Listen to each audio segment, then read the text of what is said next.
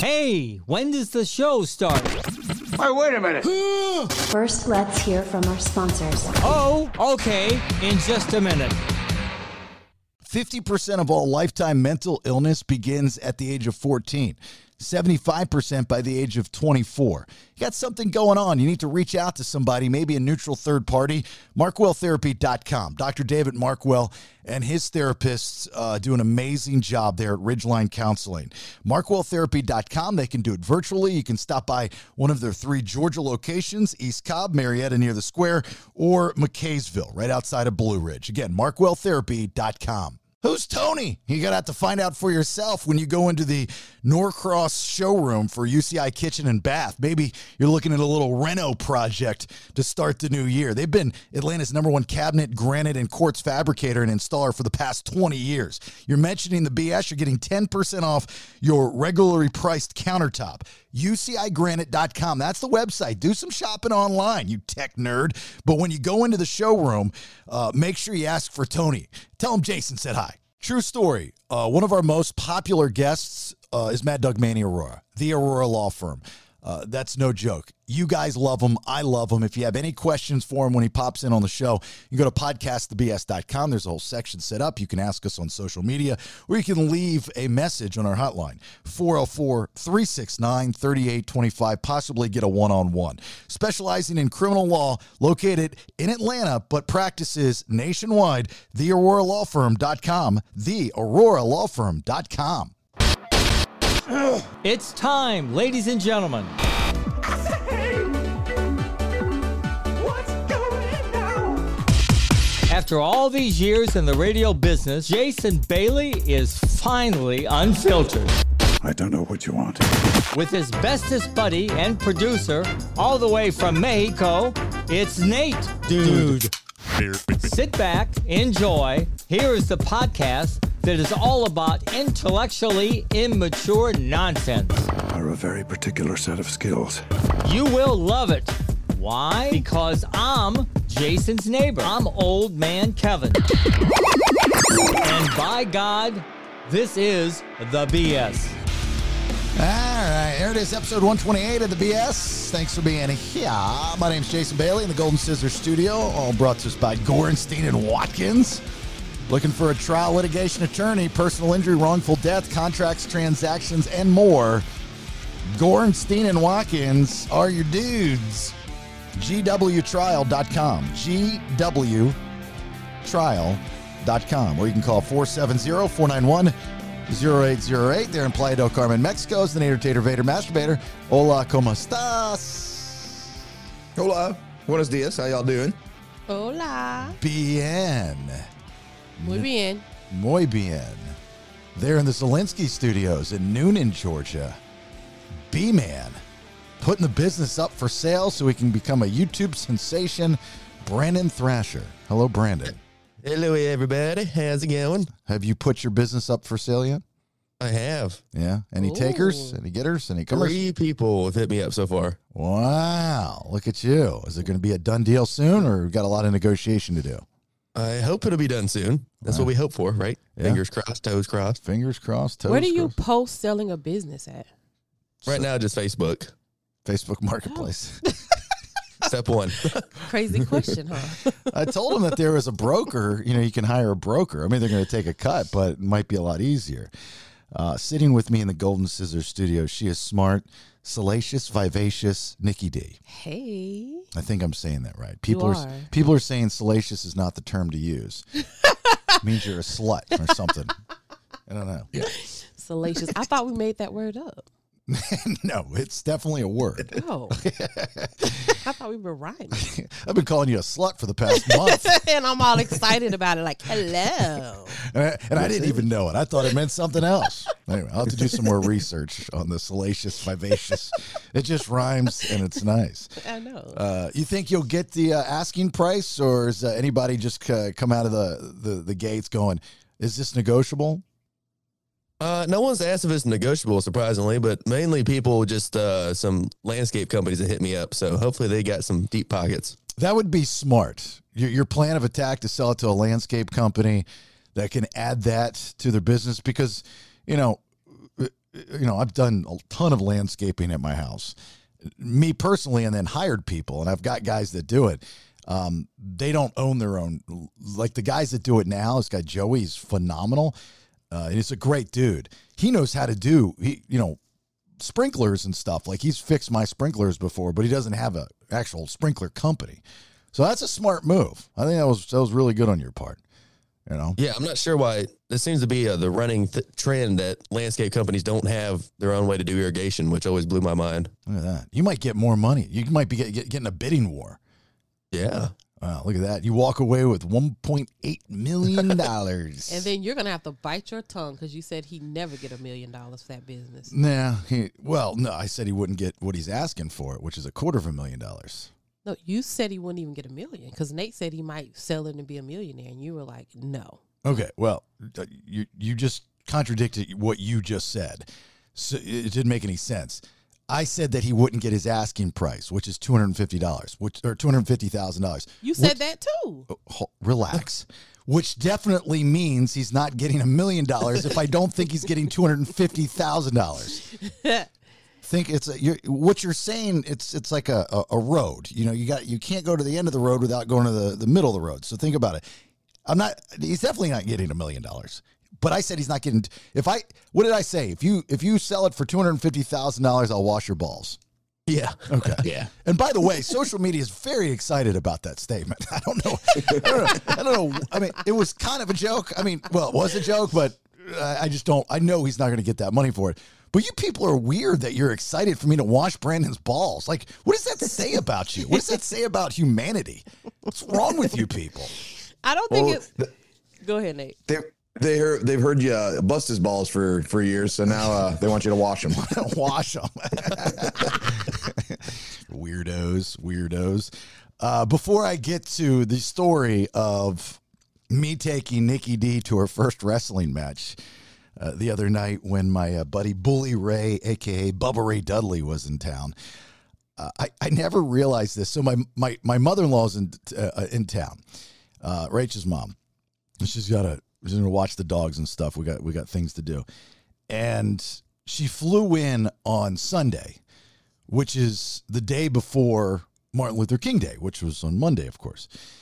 And Atlanta, I mean, this is, for those that don't live here, this is Martin Luther King grew up here. His house is here. His church is here. It's all that stuff. This is the civil rights movement capital of the world, right? Atlanta, the underground, all that stuff. Mm-hmm. And so JB, the prez, he flies in because he's going to speak on it, because that's what you do. As an old white guy, you fly into the civil rights capital of the world, and you talk about how you know black people as an old white man. And so what I didn't realize is that Air Force One, he came in a day before. So Air Force One came in at the same time as my mother-in-law.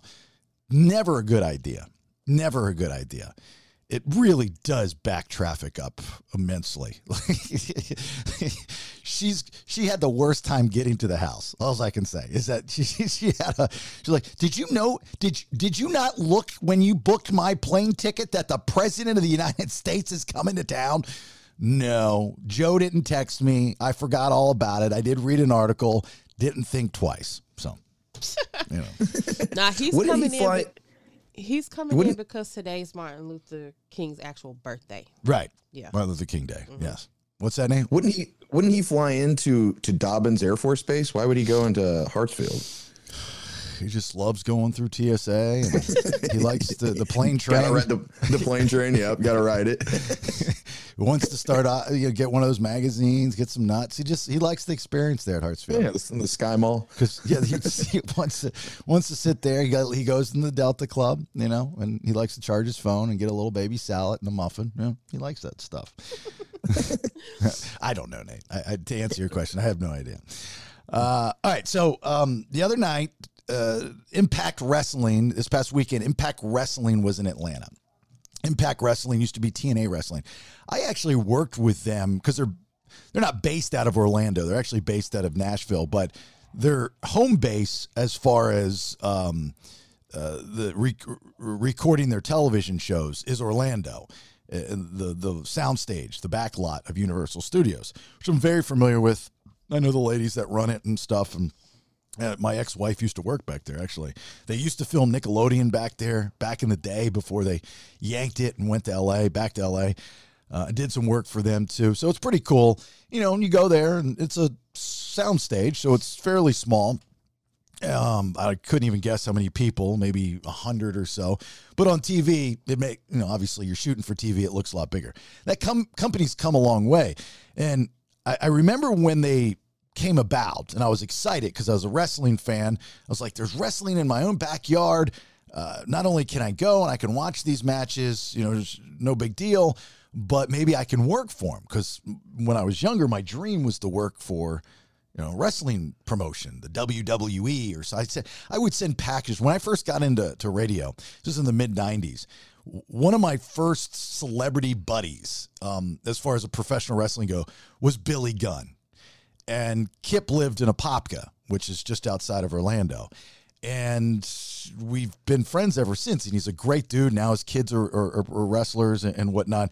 And he got me in the door with the WWE. And at the time, Jim Ross was in charge of talent relations, who Jim Ross, and I befriended him over the years. He's now with AEW, fantastic guy. And then the executive, the guy in charge of all the television, who still is, his name's Kevin Dunn. A guy like me, even now, but definitely at that time, to get through to those people, you have to catch lightning in a bottle. I mean, like they accidentally picked up the phone or something like that. Again, remember, social media doesn't exist, not big email, internet kind of, doing its thing, just barely putzing along.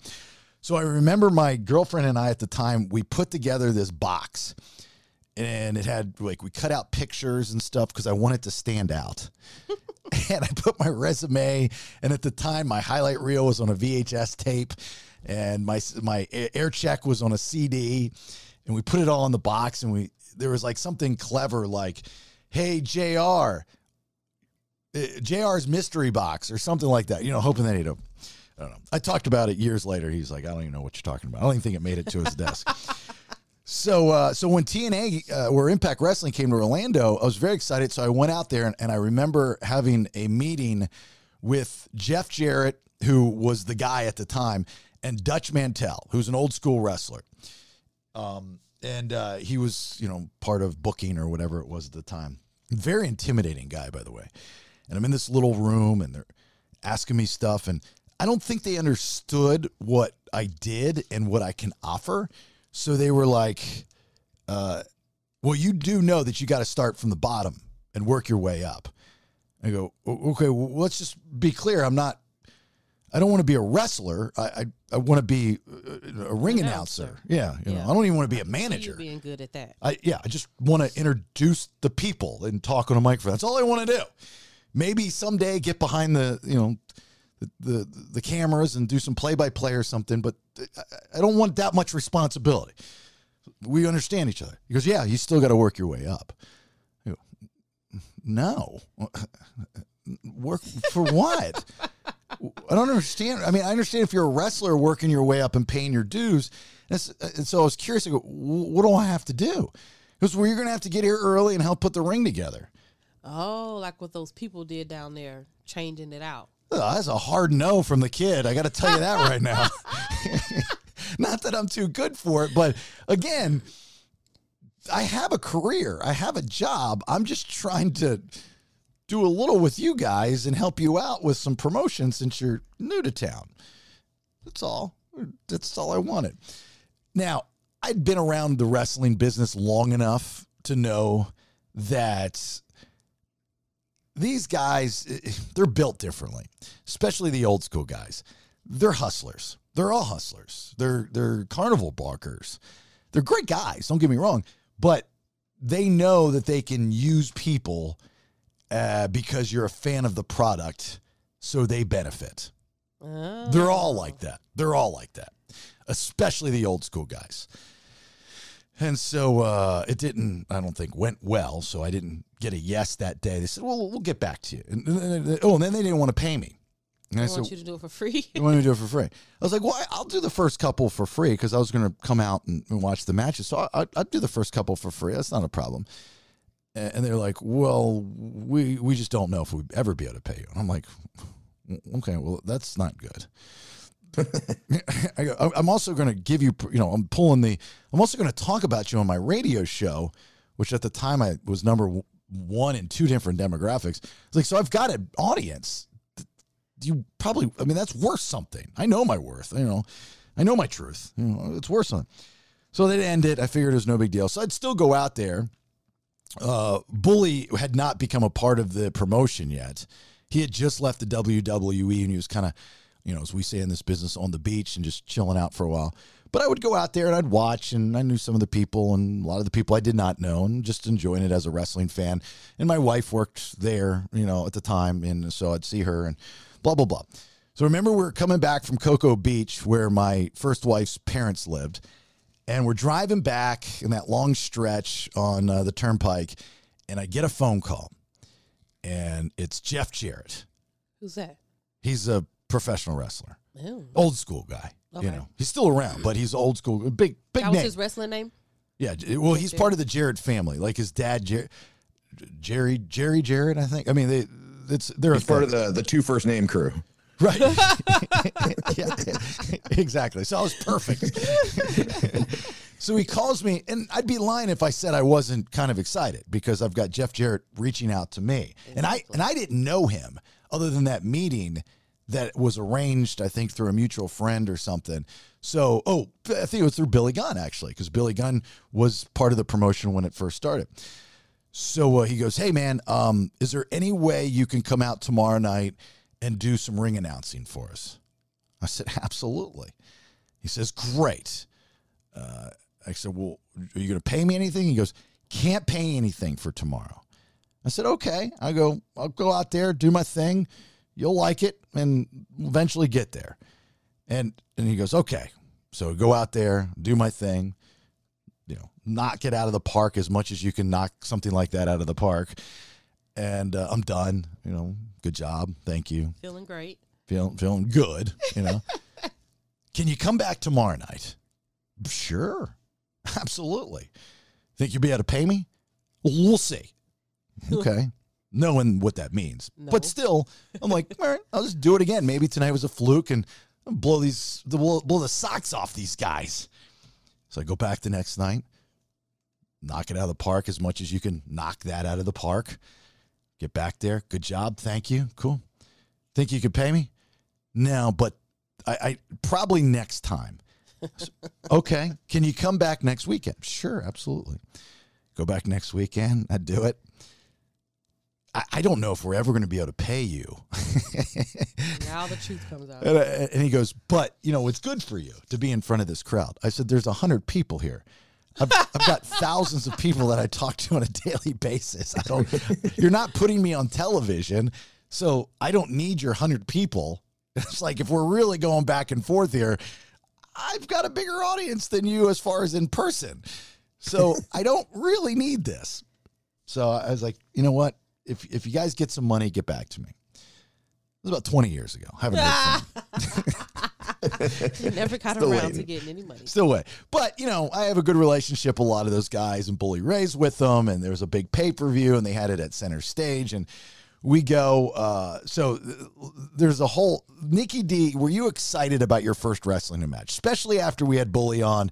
You guys kind of hit it off a little bit, I thought. I was excited because he got me really hyped up. I'm like, oh my gosh, it's going to be cool. He's going to win this wrestling match. I've never seen a wrestling match. So I was excited about going. What were your expectations? And then at the end of the story, I want to know how you were deflated in any of them.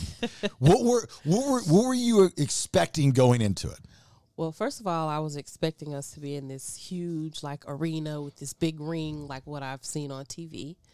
And then we pull up and go through a back alley looking place into a back door. And then I'm like, oh, okay. So no big arena. So then the next thing I was expecting is we'd be ushered into some ringside seats, and there'd be flashing lights, and We stood in the hallway for a while, and then we were ushered in and just left standing in the middle of an aisle to figure out where we were going to sit, which was not ringside. It's kind of that one. I think they dropped the ball a little bit on. Right? Okay, you're moving too fast. Okay, I'm just talking about overall your expectations. Did so you thought it was going to be a big arena, bunch of lights, smoke. You were expecting to see in person what you see on TV. Yes. Okay. That fair enough. Totally fair enough. So it starts early. You got to remember this was this past Friday night. Traffic in Atlanta, pain in the ass. It's raining. I think it even snowed for a second. It did. Weird. I mean, like literally, it snowed for a second. It was just and it hailed for a second. It was very weird weather. So Nikki gets to my house. She's actually early, which blows me away. And I said, let's leave at 5:30. The event doesn't start until 8. But I was like, well, give us enough time to get down there and we'll get some food. Right. You riding bicycles? Take you 3 hours to get there? No. But I wanted to, because, you get stuck in traffic and you could be on 400 or Roswell Road for 2 hours. So I figured if we, hold on, don't spoil this. I'm not saying anything. So, I was like, we'll just get down there early and get some food because center stage where they had the event, although a very nice event, a very nice venue, they don't have any food. Like, they don't serve food, which sucks. Like, occasionally somebody will go grab a couple pizzas and you could buy a slice of pizza, which is really shitty pizza, but they didn't even have that, And I forgot to bring snacks. We're all starving.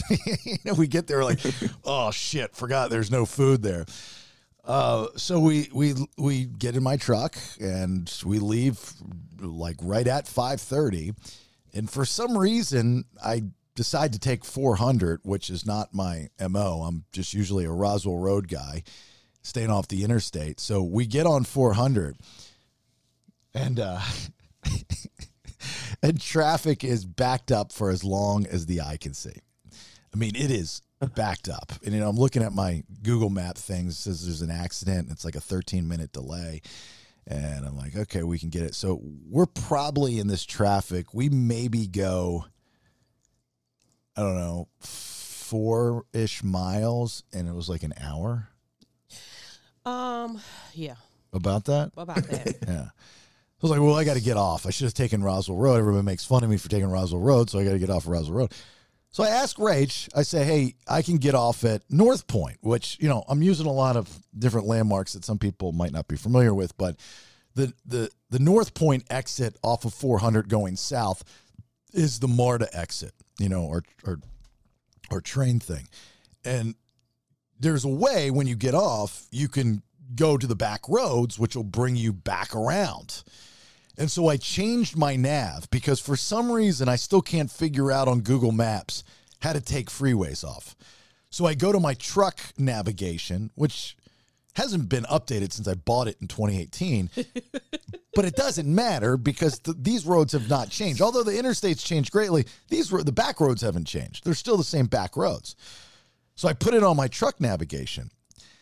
And I'm like, okay, so we're out of traffic, and when we get off, I take the wrong exits into MARTA, so we end up in the parking garage. In the parking garage. Right. Never in my life have I gotten out of traffic off the interstate and ended up in a parking garage. Think about it. Anybody else ever done that before? I mean, isn't that weird? But and you're forced to go in there. Because there's like 3 lanes. And of course, out of the 3 lanes, I picked the wrong one. And I'm now forced in this parking garage. And here's what's shitty about this parking garage is that you get a ticket. And in order to get out, you have to find the exit color that matches your ticket.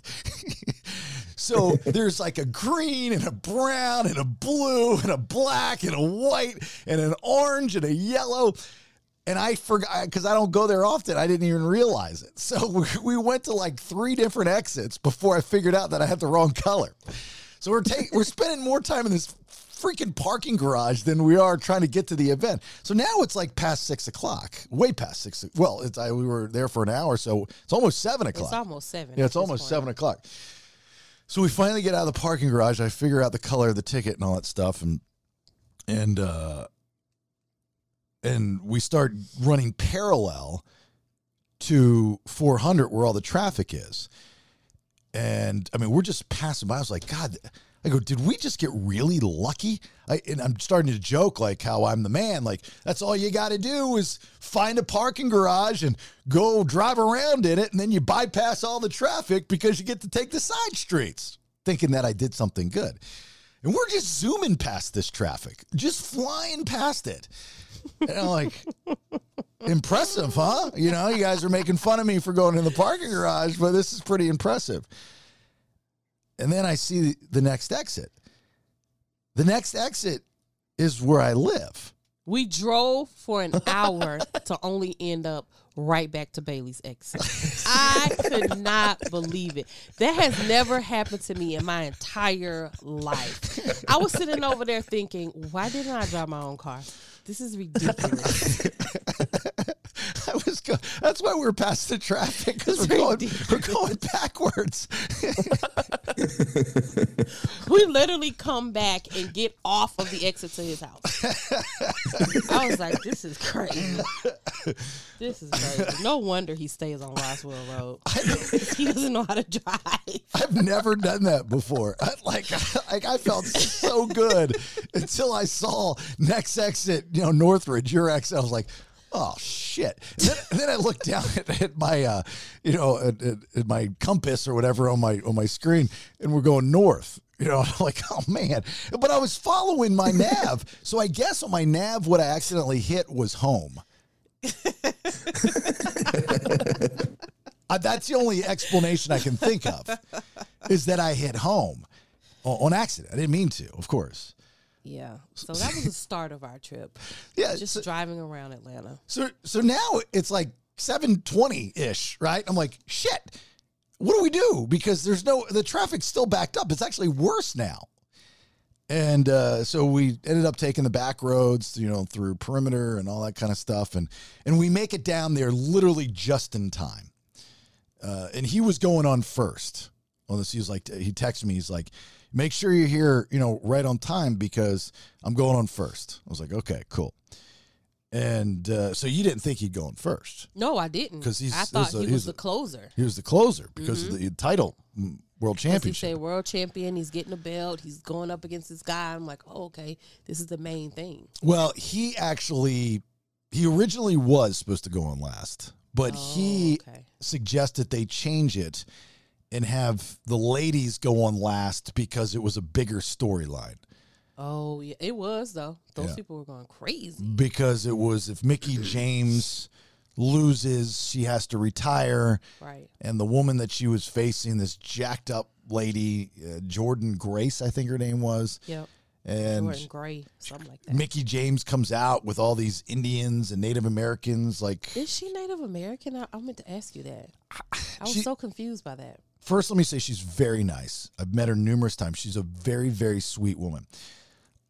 To answer your question, I guess, I'm assuming she is. I mean, I saw her family, and then none of them looked Native, so that's why I was... Her gimmick's a little confusing, right? It's because it was country. That was her gimmick. She's hardcore country. And then she came out like Pocahontas. And she comes out like Pocahontas, and she's from Virginia. Right. She's from Virginia, and they looked like they was a little West Virginian. Your family. Her family did. So we get there, and my contact is a gentleman by the name of Lou, who is one of Bully's dear oldest friends. He worked with him at ECW. He was the Dudley Sign guy or whatever. And he's now just got this job at Impact. He's a fantastic guy. He used to work for Caesars Entertainment, like head of marketing back in the day. And when we'd go out to Vegas, I mean, he just could walk anywhere. I mean, take you anywhere, get you anything. It was, don't know why he left that job. That job was so awesome. When I found out he left that job, I was going to reach out and go, is there any way I can apply for it? Because like, it seems like this is like the best job in the world. Live in Vegas, get to go to any show you want to go to, and you just got to promote it. I mean, that sounds pretty cool. Sounds pretty cool to me. He's like, we can hire you. We just can't pay you. But if you come back next week. So, and then because he's busy. He's like one of the head producer guys there. So he's busy. So he kind of pawns us off to one of their security guys, which is fine. I get how this works. And so he says, go to the loading dock with the orange door. Like, okay. I didn't know where we were going. It might have looked like I knew where I was going. I got really lucky. I got to tell you, I got really lucky. I just kind of was process of elimination. I was like, it's either that side or this side. And then I'm just going to look for orange. And it wasn't like it just stood out. It was buried like in the back. Like you had to walk down the ramp to find the orange door. I felt like I was in like some secret world in Super Mario. It was like, oh, there's the orange door. So we go there and there's a bunch of dudes out there. So I knew I just couldn't go through it. So I text them, I'm like at the orange door. Guy comes out, screams, his security guy's, who's here for bully? Who's here for bully? And I said, we're over here. He goes, oh, come on. Come on. So he ushers us in, and they have some matches before the show starts. So, we can't go out while the match is going on. And so we're just sitting there backstage. Now, how was that? I mean, you're backstage. That's how you were introduced to wrestling. But you got to see the wrestlers backstage in their native environment. It was good people watching. My first impression though was that wrestlers are not very friendly. Not one of them said hey or hello or how you doing. They just walked around and looked at you like, why are you here? Well, what did you want them to do? They're getting ready to go to work. Say hi. I wanted to tell the one girl that I really liked her hair, but when I looked over to say something to her, she just like stank faced me and walked on, so I didn't say anything to her. We're gonna have to. That's something I wanted to talk to you about. What? I think you come across a little hard. How do I come across hard? I didn't say one word, and I was about to tell her, "Oh, I like your hair," and then she just like stank faced me. And I think the word is you front, right? Is that the word front? Front you means put up a wall. Yeah, put up a wall, right? Yeah. That's not what front means. Oh, see, Brandon, why are you getting me? I don't know. That's what I would think. Well, Front wall, back wall. Yeah, thought you're from the mean means. streets of Noonan. What are you doing down there? Hey, we build walls all the time. What does it mean then? Fronting, that means you put on as if you have something that you don't have. That's what fronting is. Oh. So like acting like you are rich or you got a certain type of status, but you really don't. Okay, that's you're fronting. not fronting. No. But you're walling. How about that? Walling off. You're walling off. You're walling up. You're walling up. Yeah, I was just gonna make up y'all a word. You just like because you come across a little rough around. Like you don't come across approachable. How about that? I mean, I've been told that. But okay, I good. try to come off approachable. Okay, good. So we're getting somewhere. So people have told you that before. Yeah. Okay. Well, and I think you do that because I think sometimes you get caught between two worlds. What does that mean? I think you get caught between a couple different personalities in the Nikki D world. I do. Yeah. See, look, I'm nailing this one. and I just think sometimes you're like, well, am I this Nikki D or am I that Nikki D? But if I'm that Nikki D, I want to be too vulnerable. So I got to be this Nikki D, and I've got to wall it up, right? Walling out. Wall up to the chin so you can still look over. Wall up to the chin so you can still look over. So that's why the girl stank faced me? Well, I don't think I think that's you looking into, like, not understanding that they don't know who you are. So why are they going to say hi? There's a ton of people that were around us. They're getting ready to go to work. That's what they do. I don't know who she is or was. I don't know which one you were talking about, but it could have been her first match. She could be terrified, and she's, got a lot on her mind. So instead of you going, it's all about you, you're not thinking that, well, maybe I misunderstood that look, and maybe she had so much on her mind. I mean, she is at work. If you're at work at, let's say, back at the radio station, and you're typing or something like that, and some people walk by the window, are you going to walk outside or turn around and say hi if you're in the middle of something? I'm not going to walk outside, but plenty of people have walked past the window at the radio station and been excited and waved, and I've said, hi. Okay, well, I'm sure if you waved at her, she would have waved back at you. Well, I couldn't even say anything to her because she stank-faced me. Me and Rachel felt the same way. It wasn't just me. I don't know about all this. Yeah. Okay. Anyway, so we're back there, and then the match is over, and the guy's like, all right, let me take you to your seats. Mm-hmm. And he just kind of pushes us out. And left us. Yeah. That one everything else was pretty much on par. I get it. That's what, I'm used to that stuff. This part was a little weird. He just kind of, I thought he was following me, and we got from the backstage area. And this is not a lot of area here we're covering, but we had to walk like right by the ring around the announce guys, and then there were some seats. I didn't know if they were assigned seats or not. And I mean, there wasn't a bad seat in the house. I mean, we've all been to center stage before.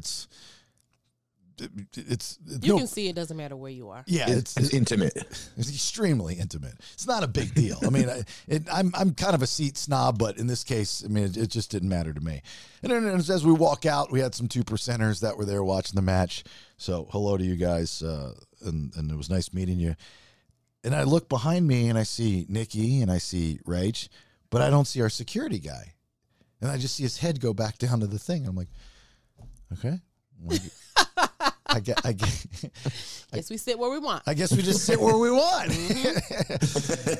So I find a row of seats, and we go and we sit down and we enjoy the match. And Bully's match was phenomenal. Spoiler alert: if you didn't see it and you're gonna watch it, he loses. He lost. I was so shocked. I sat there the whole time like, okay, I see what's going on now. See what wrestling's about. This is that. All right, boom. And then he's finna win. So when the guy's like, 1, 2, I'm like, all right, he's going to kick the little leg out like they do. And then he's like, 3. And I'm like, oh, shoot. He lost. He assured me he was going to win on the podcast. Last time I trust a wrestler during an interview. Yeah. I would be shocked to find out that Hulk Hogan does not take his vitamins every day. I can't believe a wrestler embellished something to me. Good, Nate. I was so shocked. I was too, actually, when I read it. I was like, whoa, really? So his match was a hardcore match. They had thumbtacks. They hit each other with trash cans. They were busted open. They were bleeding. They're bleeding. That's what busted Dildos. open. Yeah, dildos everywhere. Strap-ons. Very hardcore. Very hardcore. Hardcore country. The guy he was fighting against, he had a thumbtack stuck right in the back of his head, and his head was bald. Yeah. And I couldn't concentrate on anything at that point except the thumbtack that was stuck in that man's head. I was like, there's no way that's pin the tail on the donkey match. I got it. That's where the strap-on comes in. And so Rach is taking pictures really just of Nikki throughout the match. And I posted, I think Rach is so sneaky. I think I posted one, but we've got a handful of them. And just different facial expressions. So when they get the first time they hit with the chair, and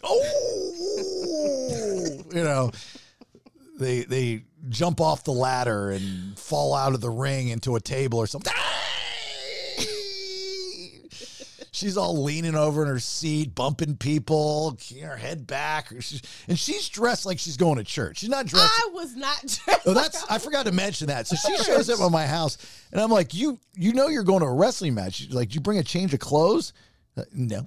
She's all done up. She's got a hat, like a Mountie hat, like the Canadians wear. And then this like big shawl and this big fluffy float. I mean, she looked like she was going to either to a nice restaurant or church. And I'm going, you're going to a wrestling match with sweat, blood, sticky floors, and expensive beer. That's where we're going. I like to look nice when I go out. Thank you very much. And I thought I was going to be on TV. Did you really? Yeah. That might have been partially my fault, because when Nikki asked me about it, she was like, I hope we got good seats. I was like, oh, I've never been further than maybe second row with Bailey. They'll take care of you. You might get on TV. You might not. It depends. Sometimes you're on the other side of the ring. So that might be my bad. Yep, that's exactly what Nate told me.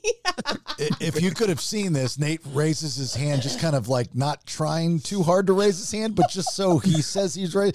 That might have been my fault. Oops. Well, the WWE events, or even the TNA events that we went to, like at the soundstage was a lot bigger than what this was. So yeah. But yeah, I was surprised that we weren't in better seats, I guess. I was fine with them. It was, I didn't have a problem with this. No big deal. But I did like one of the guys that wrestles for him is Moose, who I'd met years ago. A radio show, I did something with a local promotion, and he was wrestling with them at the time. He's a former Atlanta Falcon, and he's a phenomenal athlete. Like, I mean, just an amazing, amazing athlete. And he's done a really good job in the wrestling business, transitioning from football to wrestling. So they brought out some former Falcons, and so I'm looking down there and I'm going, is that Finneran? Brian Finneran? I was like, yeah. So they put, had him on TV rooting on the former Falcon and all that kind of stuff. I'm texting Brian. I'm going, are you at wrestling right now? He goes, I am. I said, look up to your right. He's like, hey, dude. And then after that match, he came up, and his seats were right next to us. He sat next to us, so or close by. So that was cool. So we're there. Bully's match is over. Nikki's freaking out, and then we just sit through the rest of the event. I know, because his was the most entertaining. The rest of them were kind of boring. Well, there was one that felt like 4 hours. Yes, it was never ending, and that's when I started feeling tired. Like, oh my God, how long is wrestling? But then you got really excited when that white guy came out, and it was like a cult. He had this Joe theme Hendry, music. I think his name is. Yeah, Hendrick. And all I thought about was the little Rick Hendrick Chevrolet commercials that they be playing on the radio. No, I think it's Hendry. It was Hendrick. No, I don't think. I wrote it down. No, I don't think it's Hendrick. I think it's Hendry. Hendry? Hendry. Hendry. Joe Hendry. I specifically wrote this down. I think his name was Joe Henrick. No, I don't think that's right. I'll Google it. I'll Google it right now. Google all you want. He had this theme song, when he was in the mountains with hills rolling behind him, and everybody's doing this little sway wave. It was so funny. And he wasn't even in good shape. Yeah, well, yeah. But it was that's the guy. Blonde hair. Yeah, that's the guy. Hendry, right? You're on mute. Can't hear you, Nate. What's his last name? Yeah, it does say Henry. Or Hendry, sorry. Henrick. Hendry. Oh my God. I have it pulled up. He right just now. did it. See, this wall I'm talking. Is he Scottish? No, I don't know what his thing. I don't even know who I've never seen him before. But he came out and he has this like cult-like intro, like that kind of stuff, and it was like the fans were into it. They're putting their hands up. It was just. I mean, I've seen stuff like this before, but that one was kind of creepy. And his whole intro was kind of like Tiger King meets Dave Koresh. It was, he's playing a guitar, and it's just, I mean, it's supposed to be weird and over the top. I mean, that's the gimmick, but it was it was very, very, it was too real. It was like really, really weird real. Yeah, it was. Hendry, Hendry. I said that like 3 hours ago. Okay, well, you're right. I'm wrong. The Rick is silent, sorry. Yes, the Rick is silent. No, I said it reminds me of the Rick Hendrick commercials here that from Atlanta is what I was saying. So the event is over. You had a good time. Did it live up to your expectations, Steven? It did. I have one question, though. Why was every wrestler that came out hair wet? What's the purpose? They shower together. One shower. You've never seen that YouTube channel, 30 Wrestlers, One Shower? Yeah. That's kind of a thing, I don't know why. That's it's the not. thing. Okay. I don't know what the reason is. Okay. I really wondered. I'm like, why is everybody's hair wet? Back in the day, they used to use a lot of baby oil. I only saw one guy who looked very baby oiled, and that was the older guy with that black romper on with the spider on it, I think. The red spider. Okay. I don't know his name. He's the only one who looked extremely baby oiled. I was like, okay. Were the guys what you thought they'd be? Like, no, most of their bodies were not that great. So you expected all of them to look like G.I. Joe figures? I expected them to all be ripped. Like, the Moose guy was one of the most ripped ones there, to be honest. Everybody else was kind of like, their arms were nice, but then they had dad bod stomachs. So I was like, oh, okay. Guess wrestlers don't have to do too much working out. Well, I think they have a wellness policy now that changed that a little bit.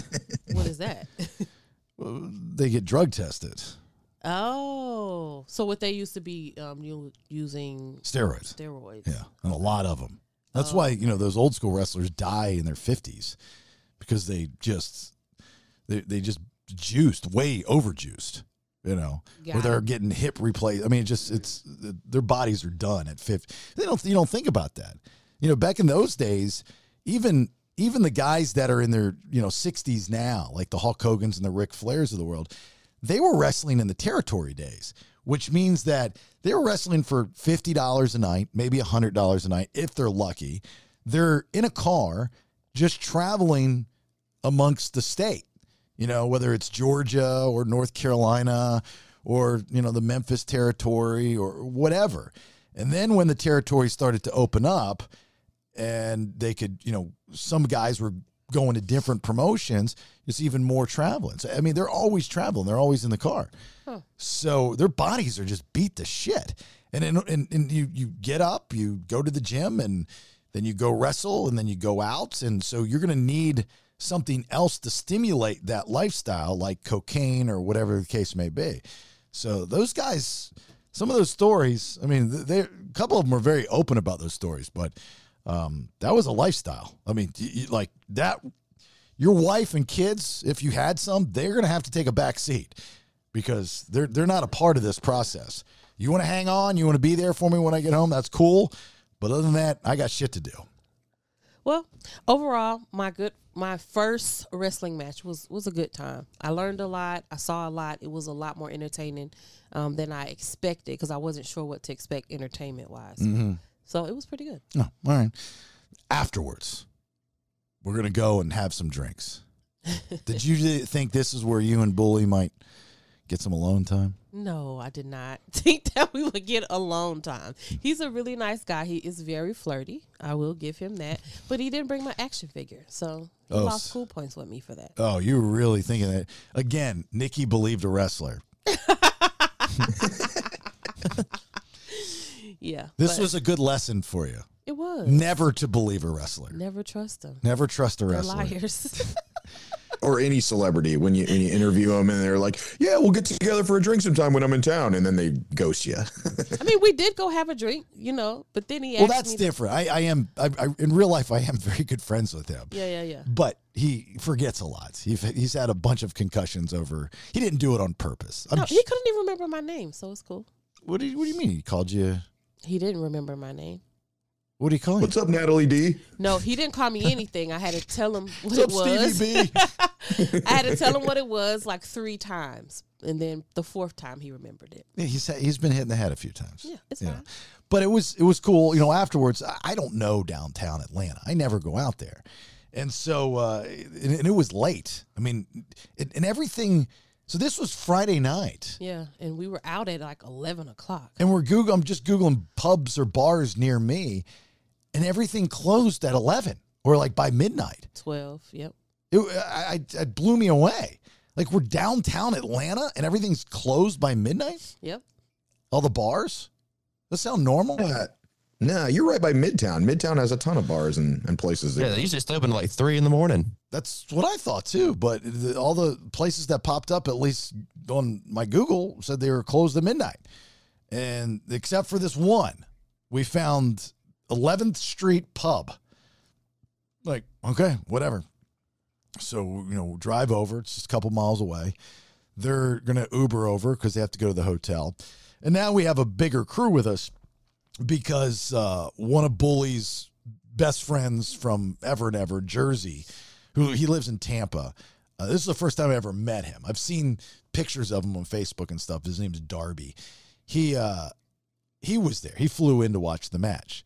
And then Bully's the radio show that he does on Sirius XM called Busted Open, which is a very good show, especially if you're a wrestling fan. I mean, it's the pinnacle for wrestling fans. You listen to this show, it's your sports center. That's what it is. And they have this huge following. It might be the number one sports show on Sirius XM. It beats the NFL shows. It's crazy because the wrestling fan base is nuts, and they do a great job. And the host of the show, his name is Dave LaGreca. I'd never met him before, and I finally met him, and I'm a fan. I can appreciate what the guy's done with his brand, with his show. I think you guys were fans of each other. Y'all both were fanning out over each other. Well, so when Bully started with him some years ago, he asked for my advice on some things. And so I don't know if you want to call it consult or coach or whatever it is.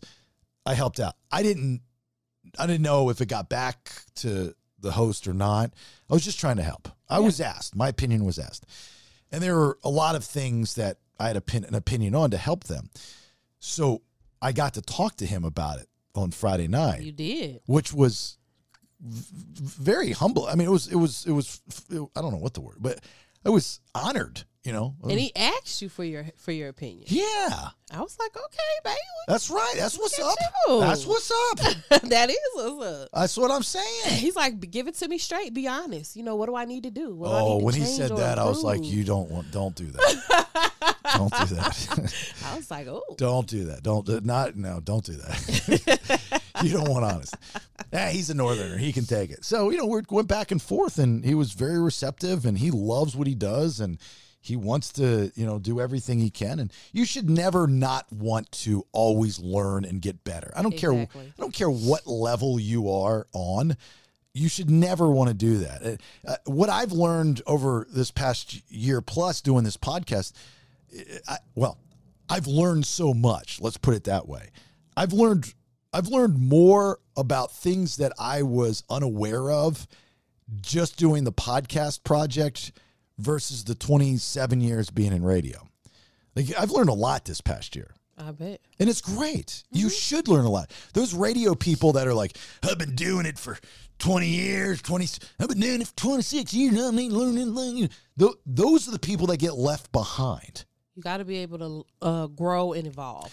And I didn't always realize that. I always thought that, you know, I was taught very young in my career by my mentors, one in particular, you never stop paying your dues. That's the line. You never stop paying your dues. But you can get caught up in the business, and when you reach a certain level, not only financially, but, you know, as far as seniority, you're kind of like been there, done that. Not that you know everything, but you know enough. And you do start to kind of get into that. Look, I know. I did it. I've done your job. Exactly. Stuff like that world, you know? So I remember when I was in Tampa, this was probably 2007, Mike Allstott. You guys know who Mike Allstott is? Sure. It sounds familiar. Standout fullback / tailback for the Tampa Bay Bucks, number 44, I believe. 40. There's his jersey right there. 40. He was just a beast. Played at Purdue, I believe, and he would just run people over. He's got some of the best runs in football ever. Just a beast, right? Big shoulder pads. And I became, this was before I got to know him and his wife. I remember seeing, it was towards the last couple years of his career, and he knew it, but he was, you know, as a leader on the team. And Warwick Dunn was on the team at the time, Derek Brooks. It was when they had that really good defense. And I remember seeing an interview with him, and he goes, yeah, you know, we've got some really talented young guys that are coming in, and, you know, I love learning from these young guys that come in. And the reporter goes, you've been doing this X amount of years, and you're still learning from guys that are just coming in the league. He goes, if you stop learning, that's when you need to hang it up. I was like, God, that's really profound. Mm-hmm. And Mike Allstott's not the brightest guy in the world. I mean, he's kind of punchy. You know, I was like, wow, that's really good. Then I got to meet him later, and I said, you know, I saw the interview, you know, real quick. He did the local news. So he didn't remember. He didn't remember at all. So that was the crew at the pub. Mm-hmm. And I was very disappointed in myself because I ate after 7:00, which I try not to do. And but we didn't get a chance to eat before. I know, but then you just got to starve yourself until the next day. Oh, that's crazy. That's kind of my thing. So I had Brussels sprouts and a burger and some fries. I didn't have a burger. You had half of Rachel's burger. I did not have half of her burger. What did you have? I had 2 bites of her burger. Oh, please. You cut that thing in at least a quarter, and then you ate like 17 fries for a person who act like you didn't want to eat no food. Why don't you get out of my business? I'm not in your business. I just know I was sitting here, and Why every are you time I watching looked so up, close? I just saw your hand snatch, and I'm like, he gave her so much hell, and look at him inhaling all them fries. Nikki's like, yep, oh, there's 15. She's like a bouncer at a club with a little counter. And then we had some shots, and we had some drinks, and then Nikki became a party pooper and was like, I'm tired, I gotta go. I had to go to work. Listen, I didn't get home until after 2 a.m. and my alarm goes off at 5:30 because I have to be to work at 7. So next I time got 4 hours of sleep. next time you guys try to bash on the kid for not partying, I'm a party animal. It's just I can't go out with these non-party animals that want to get home. I'm sitting there lining up shots, doing drinks and stuff, and eating Brussels sprouts. You had 1 shot. No, I had 2. Of what? Jack. I only saw you take 1. I couldn't do tequila. Could not do tequila. Is that what Bully Ray was doing? That's what everybody's doing. That's what Rach does, and I have to have her brush her teeth before I kiss her because just any taste of tequila, I'll vomit. I'll throw it. It tastes like spring break and regret. No, July 3rd, 1996. Jose. I had 9 tequila shots after Red Hot and Boom, big event for the radio station I worked at, and I got alcohol poisoning. It was so bad. It was. I'm sure it was the cheapest of tequila, but probably they were delicious going down, and I liked tequila. I got alcohol poisoning from tequila too, Jose Cuervo. Just the smell of it makes me want to vomit. I wish I liked tequila because tequila is good for you, right? I mean, as far as it's not a dark liquor and it goes down smooth, it's light. There's a lot of fun things you can do with it. I wish I could drink tequila, but I can't. It's just Rach loves it, and she becomes a madman woman. She takes it and she turns. I don't know what she turns into.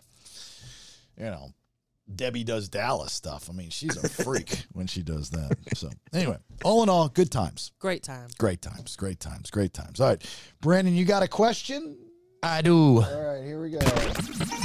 One question with Brandon.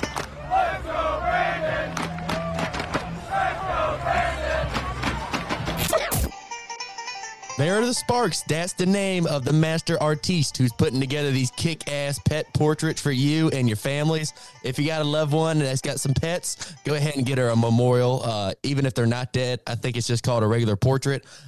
You can check her out on Facebook or Etsy, Studio Sparks Designs. Get them in before Valentine's Day so you can get a good prize for your woman. Yeah, good prize for your woman. Prize for your woman. Valentine's Day, get a good prize for your woman. Stapleton. Chris Stapleton. All right, go ahead. What's your one question? All right. Would you rather have X-ray vision or telepathy, like read minds, but you can't turn it off? But for either one, You can't turn off either one. Can't turn off either one. Huh. What can you see X-ray? Like, is it like an X-ray machine, or are you just seeing through clothes? Like Superman. Clothes and walls and stuff like that. Cars. Okay. So yeah. So like I can see some boobies. I'm not seeing like a skeleton. Yeah, correct. Okay. Yeah. X-ray. I'll do X-ray vision. So it's X-ray vision or reading minds? Yes. I want to can't turn it off. I think I would go crazy with the reading minds if you can't turn it off and you're just constantly hearing people's thoughts inundating your brain. Well, so that'd be hard. That'd be hard for me. Let me tell you, as a guy that can read minds, all right, it's a blessing and a curse. It really, really is. I used to look at it as just a blessing, but then I got really, really good at it, and it's kind of like your entire life is a spoiler alert, right? It's a spoiler. You just know what's going to happen. With that being said, I think I'm going to the X-ray too. Also, have you ever seen What Women Want with Mel Gibson? That's what he does, right? He gets the lightning strike, and Yep. At first it's great. Then he learns to control it, and he's able to give these deals and all this kind of stuff. And in bed, when he's with Marissa Tomei, he's just amazing because he's reading her mind, and she's like, oh, only if you'd go a little bit to the left, oh my God, he's reading my mind, that kind of thing. So that's kind of cool. I'll tell you, the X-ray thing, really the most attractive thing to that is I'd be able to read cards. Like credit cards? No, like playing cards. Oh, okay. Right? I'd be able to see if they're face down. So. They're face down, I'd be able to see them, right? I would say so, yeah. Oh boy. I'm going to be a very rich man. Yeah. That's kind of cool. But if you read minds, then you could read everybody's mind. at the table. Okay, but that's if you're playing poker. If I'm playing like Mississippi Stud or a carnival game, blackjack even, the dealer doesn't know what the cards are. Actually, it's not true in blackjack. They do know the deal. They do know the cards, but you got to hope that they think about the cards when they see them. They might just look at them and forget them. Yeah. Oh yeah, that's true. Yeah, and you can see boobies all the time. Yeah. Yeah, but then you gotta see a bunch of dongs everywhere you go too. Old dongs. Oh man.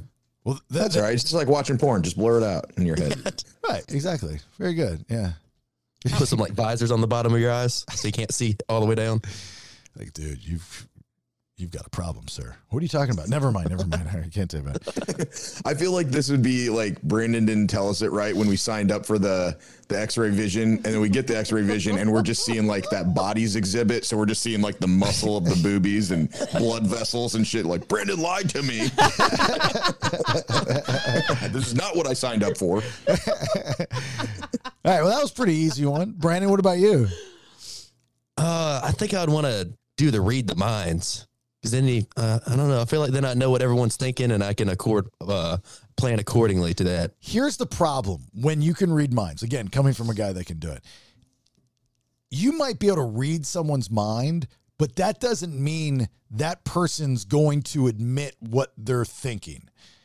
Like, I told numerous people about things that I knew were true, that I knew they knew were true, but their actions and their words were lies because for whatever reason, that's either A, that type of person, B, that's what they had to do because of the position that they're in, so on and so forth. So you can read these people's minds all you want, but it doesn't mean their actions are going to be what is on their mind. Does that make sense? Yeah, but you'll know how they truly feel. Like, nobody lies to themselves in their mind. Oh, I know how that doesn't do anything for you. I mean, there's plenty of people that will do really shitty things because they have to, not because necessarily they want to, or they want to do something different. You know what? It could give you a leg up, though. So, well, again, you're talking about. Then you know who to write off then, because then you're like, all right, well, this guy's fucking lying to me, so I'm not even going to deal with him. Okay, I'm glad you said that. You've given me hell for years when I write people off, and I do that because I know what they're thinking. I know what type of person they are, and you go, no, you don't. You don't know. Give them a second chance. That's not. Da, da, da, da. I'm like, no, I know people. I know what type of person that is. That's why I don't talk to them anymore, and it's not because I wish death or horrible things to happen to them and their family, not everyone, but it's just that they're not good for my life. And I guess probably most likely I'm not good for theirs. So I just keep them at an arm's distance. That's all. No big deal. Yeah, but now you know for sure. I do know for sure, though. I've got the power. I got the power. I've got the power. Do do do do do. CNC Music Factory. Yeah. Yeah. All right, good stuff. Let's talk to our guest. Here we go. Hold up. Wait a minute. Let's hear from our sponsors. Just about everything needs to be insured in your life, right? So find the best in the business. That'd be Sean Camp at Country Financial. House, boat, motorcycle, car, you name it, needs to be insured. How do you get a hold of Sean? Easy. Call him. He'll pick up 678-519-9028. Tell him Jason said hello. 678-519-9028. Yeah, make sure you mention the BS because he takes care of the 2%ers. Or you can email him, sean.camp@countryfinancial.com. SHAUN.CAMP@countryfinancial.com. The Camp Agency at Country Financial. It is your one-stop shop for all your insurable needs. Rodents get cold too. They might want to get warm in your attic or crawl space. Not on Inspectall Pest Services watch. InspectallServices.com. That's the website you need to go to and book an appointment. Mention the BS, receive 10% off your exclusion work. Did you know that one big issue with house fires is that squirrels cause them by constantly chewing on the wires, plus all the disease the rodents bring in. Don't let that happen to your house. InspectallServices.com. And back to you, Jason.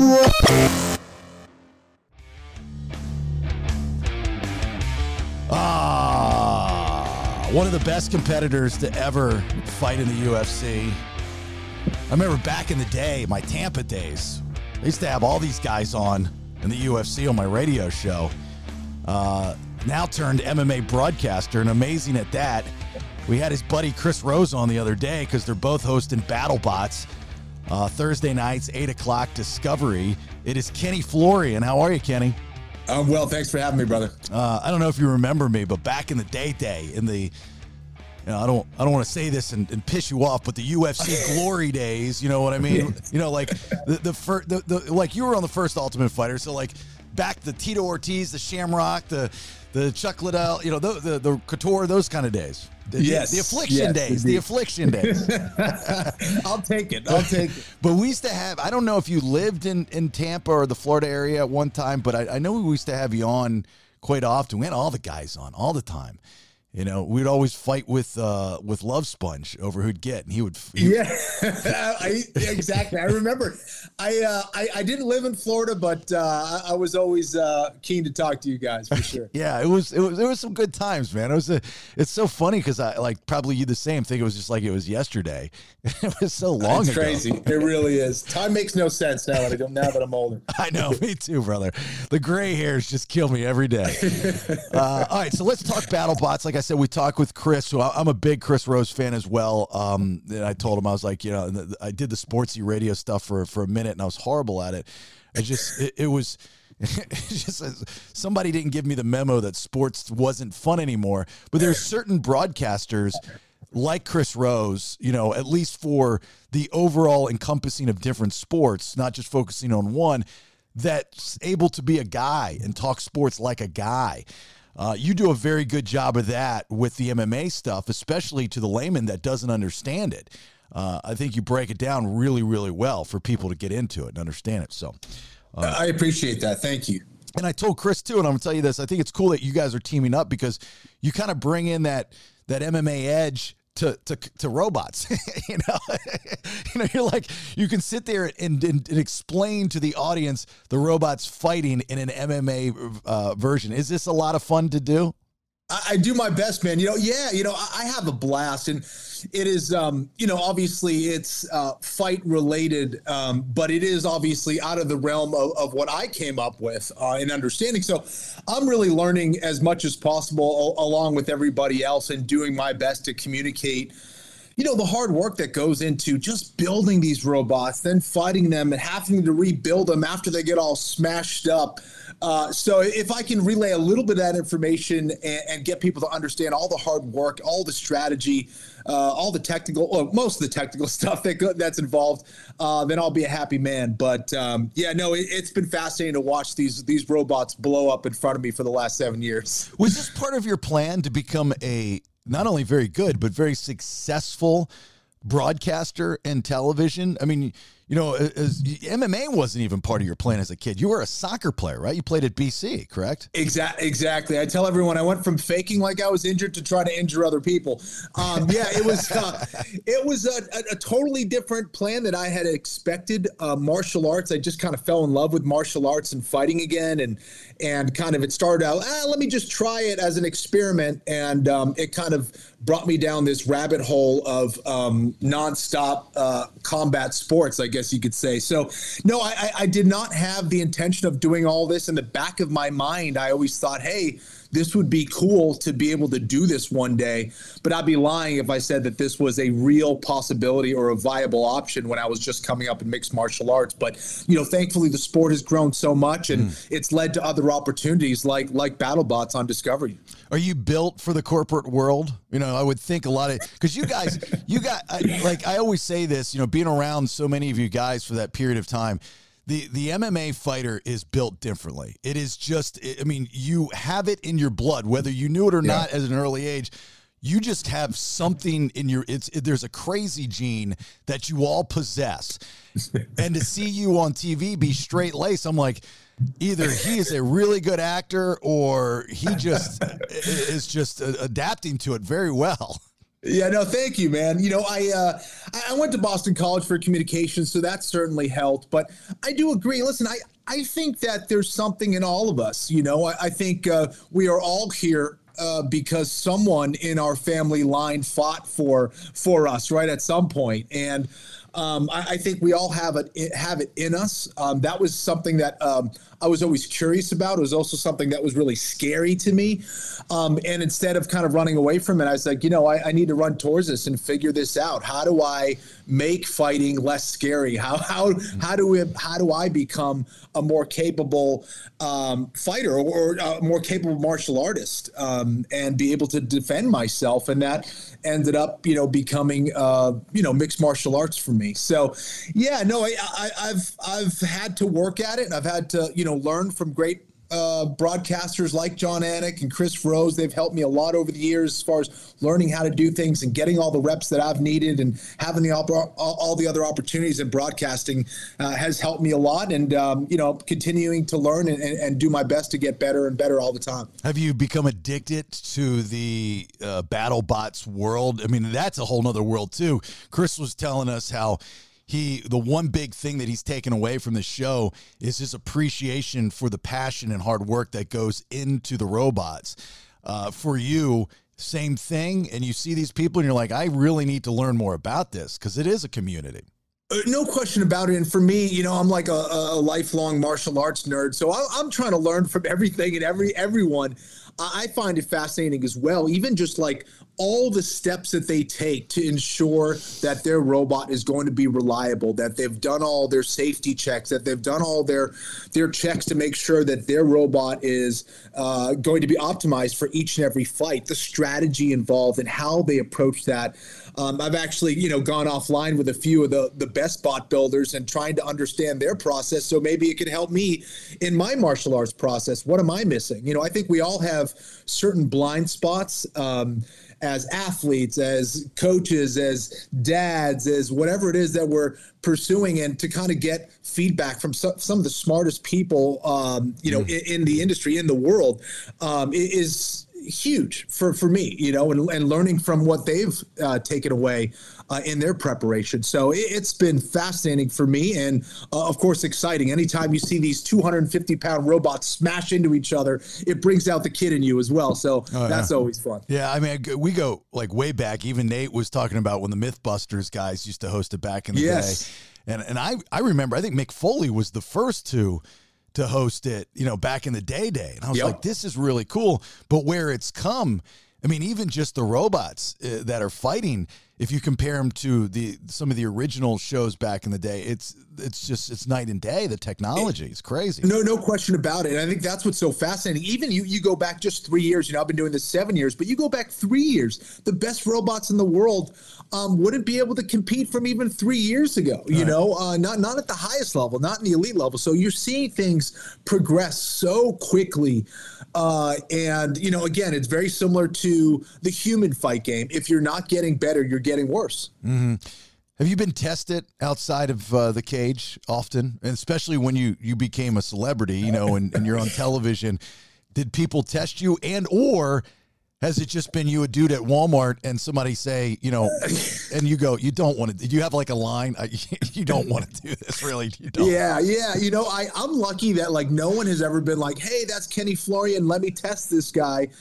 And if that is the case, I always try to look for ways to avoid it. Early on in my career, I had a run-in, was with my dad and my ex-girlfriend at the time, looking at some property, and some guy, was drunk, was partying next door, and came over to me and tried to start something with me. And that was about as close as it's gotten, where I had to kind of defend myself. And I tried for a way to get out of it, but I didn't. He was a lot bigger than me. Thought he was going to bully me. Had no idea who I was, and it didn't go well for him. Yeah, I'm sure. And you're officially retired now, right? I am retired. Yeah, I've been retired from the fight game now since 2011, end of 2011. Was that due to injury or? Yeah, I injured my back pretty badly. In fact, I'm still coming off a long back episode that I've had. My back has been kind of terrible since like 2007. So it was something that plagued me for a long time.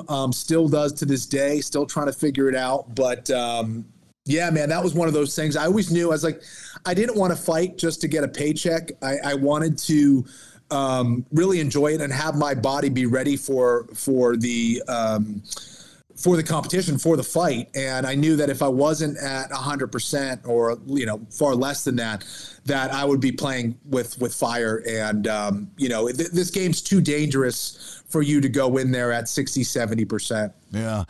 Was it a tough transition to the fighter life to the real world?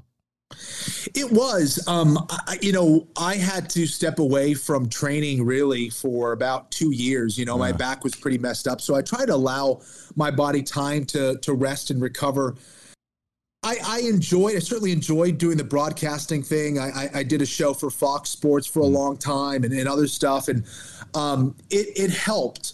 But I do notice that when I'm training and I'm doing physical things, that really fills a void in me that I think I long for. So I do have to manage how much I can train, but I definitely need that physical element of training and learning for me to get a little bit more meaning, I think, in my life. But I love the broadcasting part of it. No question about it. That gives me a tremendous amount of meaning, and I absolutely am passionate about it. But that physical element is something that I think I've always needed since I was a little kid, sprinting around causing havoc. What do you substitute the It's usually the competitiveness. Anybody that's played any sport, as you get older, that's why you see these, the dads playing the softball, and it's a joke when you're a kid, but when you get to that age, in which I think you and I are approaching it, Yeah. And I played organized sports, not at the highest level, but when I was younger, if you're a competitive person, you have to find something that your body can endure. A lot of professional athletes go to poker. Really, I've seen a lot of them go to poker. Do you have a substitute for MMA? I still do jiu-jitsu when my body allows. So I still try to train regularly in Brazilian jiu-jitsu. So I try to do a lot of grappling. I also started a company called Argus Integrated Defense, where I work with former law enforcement and EMTs, and we go out and train other people, police officers and civilians, on how to integrate weapons and martial arts techniques to keep yourself safe, and go over different tactics and things like that. So I still travel around doing that, teaching, training, and learning as much as possible, and trying to push myself in training to get as good as I possibly can. So my competitive outlet now is really just doing my own thing and seeing how far I can push myself physically, technically, in that regard. Had you ever had to fight a friend? Yeah. So on coming off The Ultimate Fighter, we all lived in a house together. We all became friendly with each other. I had to fight one of my buddies, Alex Karalexis, at 170 pounds in the UFC early on in my career. And, he still reminds me to this day. He's like, "You sliced my nose in half. That was not cool. I can't believe you did that." But so that was about as close as it was. I had to fight Diego Sanchez, obviously, in the Ultimate Fighter finale. We were friendly. I wouldn't say we were friends. He kicked my ass, and I had to learn from that. So I had a couple of those experiences, and that was always an interesting process as well, of like how to manage friendship, training, competitive spirit, all that stuff. Yeah. Did you realize that when you were on the first season of The Ultimate Fighter that was going to be, and I think it's been documented, is that really saved the UFC? It definitely did. I had no idea. I honestly, I was like, is this even going to make it to television? Are people going to find us interesting? I had no idea whether it was either going to be legit, whether people were going to like it. So we lucked out, man. We had a great cast of characters, and of course that classic fight between Stephan Bonnar and Forrest Griffin really was responsible. I think obviously the season was successful, but having that fight as a finale, and Stephan Bonnar, who recently passed away, they brought so many eyes to this sport and helped to save the sport, no question about it. Yeah, the whole backstory with the UFC, the money, the finances, Dana White then gets involved and then comes up with the reality show concept, which was hot at that time, and made stars out of you guys. And I always said this about the MMA world, because I'm a big wrestling fan, is that you need a storyline. I don't care what sport it is. You need a storyline. The Super Bowl is bigger because it has a storyline. The sportsy world makes storylines. the MMA world, I think, is struggled with doing that. You know, the Tito Ortiz, Ken Shamrock was probably one of the best storylines ever. And then I remember like when UFC bought K1 and Pride and all these things, they're bringing in guys that just aren't camera friendly, and there's no story behind it. And there's so many guys different on every pay-per-view. Would you agree with that? It needs more story to it? I think so. I think so. Not only does it need more stories, but the telling of those stories, because, and I agree with you, some fighters just aren't going to give you that, right? They just don't have either the charisma, personality, or ability or experience to be able to do that. But a lot of that falls on the organization, the promotion themselves, to be able to tell those stories in a way that's going to connect with fans. And I think now that there's so many fights going on with the UFC, it could be particularly challenging to tell each and every story and do it well. And I think that's going to be the main struggle for any organization moving forward, is telling that story. I absolutely agree. Even if they had vignettes, you know, I always think, are they worried that they're going to be compared too much to WWE? If, like, even if they brought in managers that could talk. I mean, that's what you do in professional wrestling. Like, you got this beast of a guy and, you know, he can't talk. You bring in a manager, bring in a Kenny Florian to talk for the guy. But they're afraid to be too WWE because the fans would reject that, right? Yeah, I guess so, you know, but I think that, you know, it's important to kind of balance that authenticity of, like, what's the real story here? How do they really feel, communicating that stuff without it going too much over the top. So, you know, and you don't always have those personalities, like I said. So it can be a challenge, but you know, telling those stories of the fighters, of the rivalries, of the upcoming fights is huge. I mean, that's what's going to sell. No question about it. There's a reason why Conor McGregor is the biggest name in the sport, despite not being so successful lately. You know, Nate Diaz, same thing.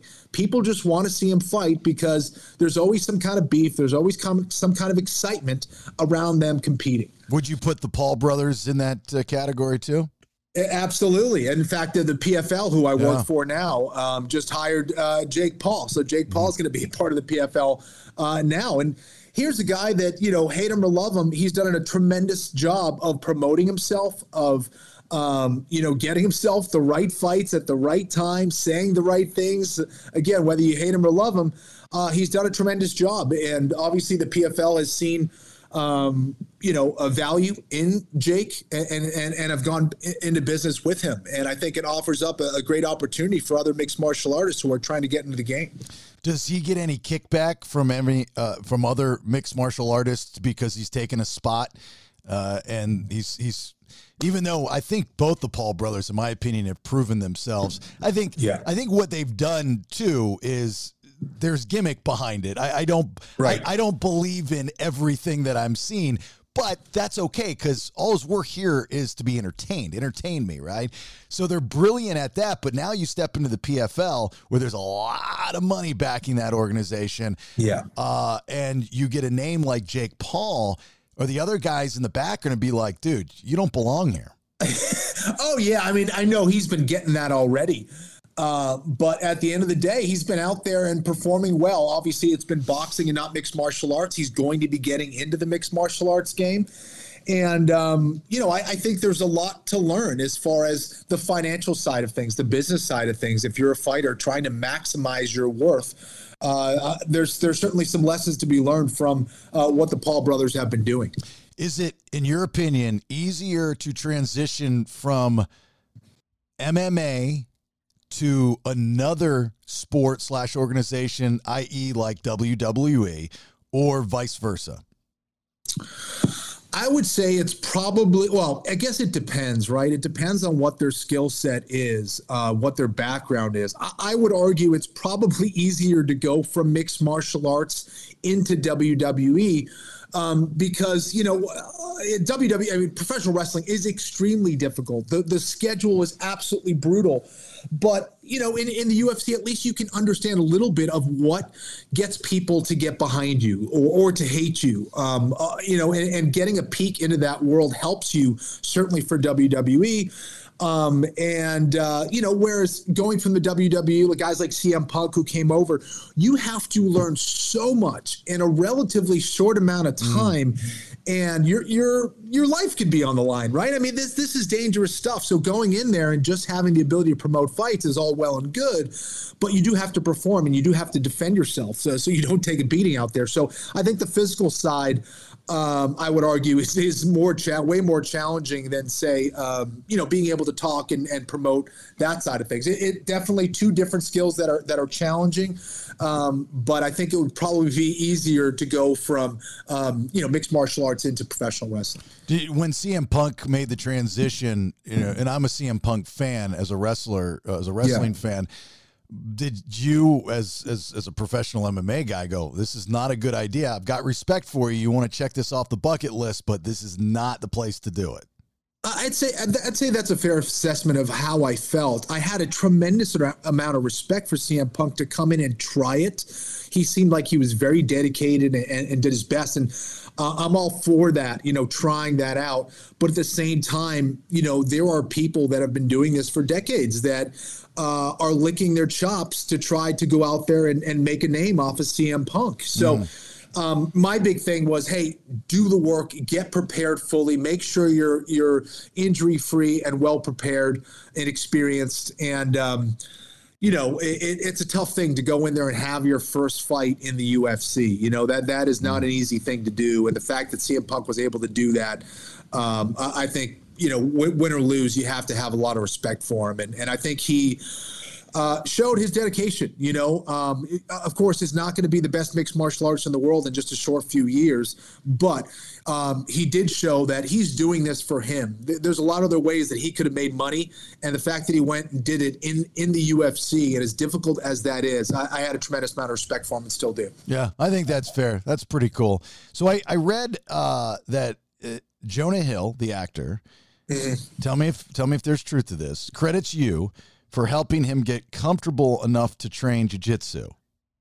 Yeah, Jonah was one of my private students when I was living in Los Angeles. He was one of my private students and one of the nicest, down-to-earth guys you'll ever meet. Just a real pleasure to have as a friend, as a student, and absolutely loved it. And, for me, my job is to try to get my students, my guys, to understand jiu-jitsu the best that they can and make it a fun experience and an interesting experience. And Jonah was all in, man. He was awesome to work with. Did you ever have him say faux show? I did not. I should have. But he's a funny dude, man. I love working with him. Well, you're still friends with him, right? I'm sure. Yeah, it's funny. I sent him a text last night. I just saw his documentary Stutz on Netflix, and it was awesome. I was like, dude, congratulations. Oh, that was awesome. So I sent him a message last night, in fact. Well, if I'm you after this conversation, which I think we're all enjoying immensely, I would shoot him a text and say, all these years that I've known you, and I'm sure you probably have given him a discount, would you mind sending me a video of you just saying faux show? For sure. And then Kenny Florian can post it on the BS Podcast social media. That's there all you I'm go. saying. Let's see what I can do. Nate, question for Kenny, please. Yeah, in BattleBots, is there like a list of things that are banned that they can't put on their robots? I mean, obviously probably like machine gun or something, but is there other things that they can't do? Yeah, great question. So there's a limit. So there's a weight limit. You can't go above 250 pounds. You can't spin your weapon faster than 250 miles an hour. So those are things that they'll test. They'll literally weigh you in before you go in there, just like a fight. They will test how fast your weapon is spinning to make sure you're not above the legal limit. And there are certain weapons, like if you shoot projectiles from your robot, it has to be approved. It has to be checked. There's a limit on what you can shoot as far as projectiles, the weights. So yeah, there's a bunch of little rules and regulations on what you can and can't do for sure. Is there any projectiles that have been, like they say, all right, guys, I appreciate the creativity, but we just can't do this? Oh yeah. There was these two twins, these lawyers out of Southern California that built a robot. They were shooting projectiles. and they were worried that the projectiles would go like right through the battle box, like, you know, and those obviously it's like machine gun proof laminate. This is like serious, but they had to make sure that they were testing it and that those projectiles would not shoot through the battle box. You know, 5 pounds, 10 pounds, you know, firing at, you know, intense speeds could be very bad. So yeah, I remember that was probably the most fear I've seen on Chris Rose before a fight. He was like, dude, I'm ducking behind you. Okay. You're going to be my human shield. I was like, yeah, thanks, Chris. Appreciate that. I got to ask you about the Dana White stuff. Yeah. Do you feel that the sports media, especially the relationship with UFC and ESPN, has gone a little too easy on him? Yeah, it's tough, man. I think obviously there's a business relationship there, right? But I think at the end of the day, if you are a journalist and if you're doing your job, you have to give your real opinion on what you think. And this is why it can be very tricky getting into these relationships between, you know, two large organizations, $2 billion organizations that are worth much more than that, even still. Everyone's always afraid of, how is this going to affect me? How is this going to affect my job? And, you know, a lot of the journalists out there can't do their job. You know, a lot of guys who work for the UFC, you're not going to see people talking about this very much. The reality is, if it was a regular guy, another dude, an NFL team owner, you know, an NBA owner, a coach, whatever, if we saw this type of behavior from someone else, they would get wrecked. They would get reamed in the media. And, you know, it's unfortunate. So I get it. I understand that. There's other relationships involved. But I don't know. If we're being honest, there's a lot of other people that would never be seen again. That would be fired immediately on the spot. I mean, what other job is going to tolerate this? And what's difficult about it, you know, if you're a regular person and you're trying to figure this out, like, okay, but if you are the head of a fight organization and, you know, a couple businesses now with the SLAP organization, it's bad. You know, it looks really bad because there's a lot of people that look up to this guy or at least know who he is. And then, you know, the fact that you're leading a fight organization, you're seeing this type of behavior, it's tough. And on the personal side, you know, when you see this, you know, he needs to get help. You know, she needs to get help. This is, to me, and you see a slap and you see someone like retract it, like, oh my God, what did I just do? You see a response like, oh man, I just screwed up. Not only did you see one slap, you saw a follow-up slap, and then you saw him kind of walk towards her. Which to me, I don't know their business. You know, we don't see his wife out in public very much, but when you see something like this, it just didn't seem like it was something that was like a one-off. It just seemed like, you know, a slap and a follow-up slap and things progressing from there. It was ugly, but I hope more than anything else, it's a family thing. They have kids. I hope they get it worked out, get help, find out what the heck is going on, why this is happening, and make it right in your home first, I guess. Do you subscribe to the theory as a guy that if you can walk away, walk away? Never put your hands on a woman, walk away, which he had every opportunity to. Yeah, no question. And I see that argument. It's like, hey, she hit him. Yeah, but like, I don't know. Do you hit a little kid if he slaps you? Like we have a certain amount of physical power over other people. You know, anyone that you're bigger than, and anyone that you have, let's say I know a certain amount of fight skills over someone. Does that mean I'm going to go and use that power over that person immediately? And then we're talking about a woman. Then we're talking about our wife. Then we're talking about the mother of our children. So how does he view the mother of his children enough to make a quick reaction to slap that person? So that's what it comes down to, is like, what is the mentality and what is the history of those people to go to that level? And we all make mistakes. This is a horrible situation. But there's something much deeper going on here that needs to be rectified. And if they're really about trying to do the right thing and not just trying to make it look good for their business or for themselves, and actually trying to rectify the situation, then they need to go out and see a professional and see how they can improve their lives and their relationship. And the irony is that he's trying to promote a slap fighting business. You know, Yeah. I mean, if he were as smart as he thinks he is, he would have turned this around and go, "Gotcha, guys! I just want to let you know this is the, you know, we're gonna have a intergender slap league too, you know, something like that." Anyway, Yeah. All right. Art's yelling at me, says, "Get off with Kenny. I need him for radio." All right. BattleBots Thursdays 8:00 Discovery. Kenny Florian, brother, it was good to talk to you again after all these years. I appreciate the time. Thank you so much for it. All right. Thank you, guys. Take care. Take care, Kenny. Bye-bye. Hold up. Wait a minute. Let's hear from our sponsors. I know every year you say you're going to do something about your health, right, dudes? Well, this year has to be the year. The older you get, you lose a lot of time. Men'sWellnessLeague.com. That's the website for Nubert's Men's Wellness League in Sandy Springs, Georgia. I've been doing testosterone maintenance, as you hear, all the time for over 2 years, and I feel great. I just want you to feel great. I want you to look great. I want you to feel great about yourself, and I want you to stay on this earth for just a little bit longer, right? How about the Wellness Combine for only $99? Because you're a 2%er, that's $200 off the regular price.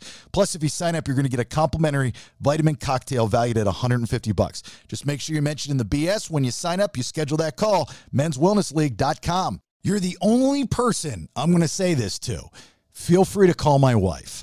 404-797-4600.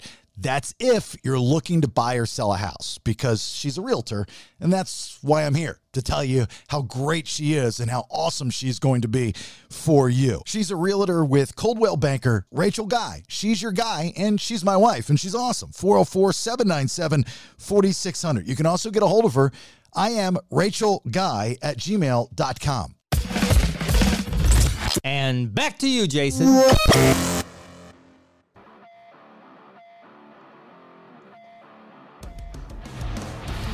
What makes a word offensive?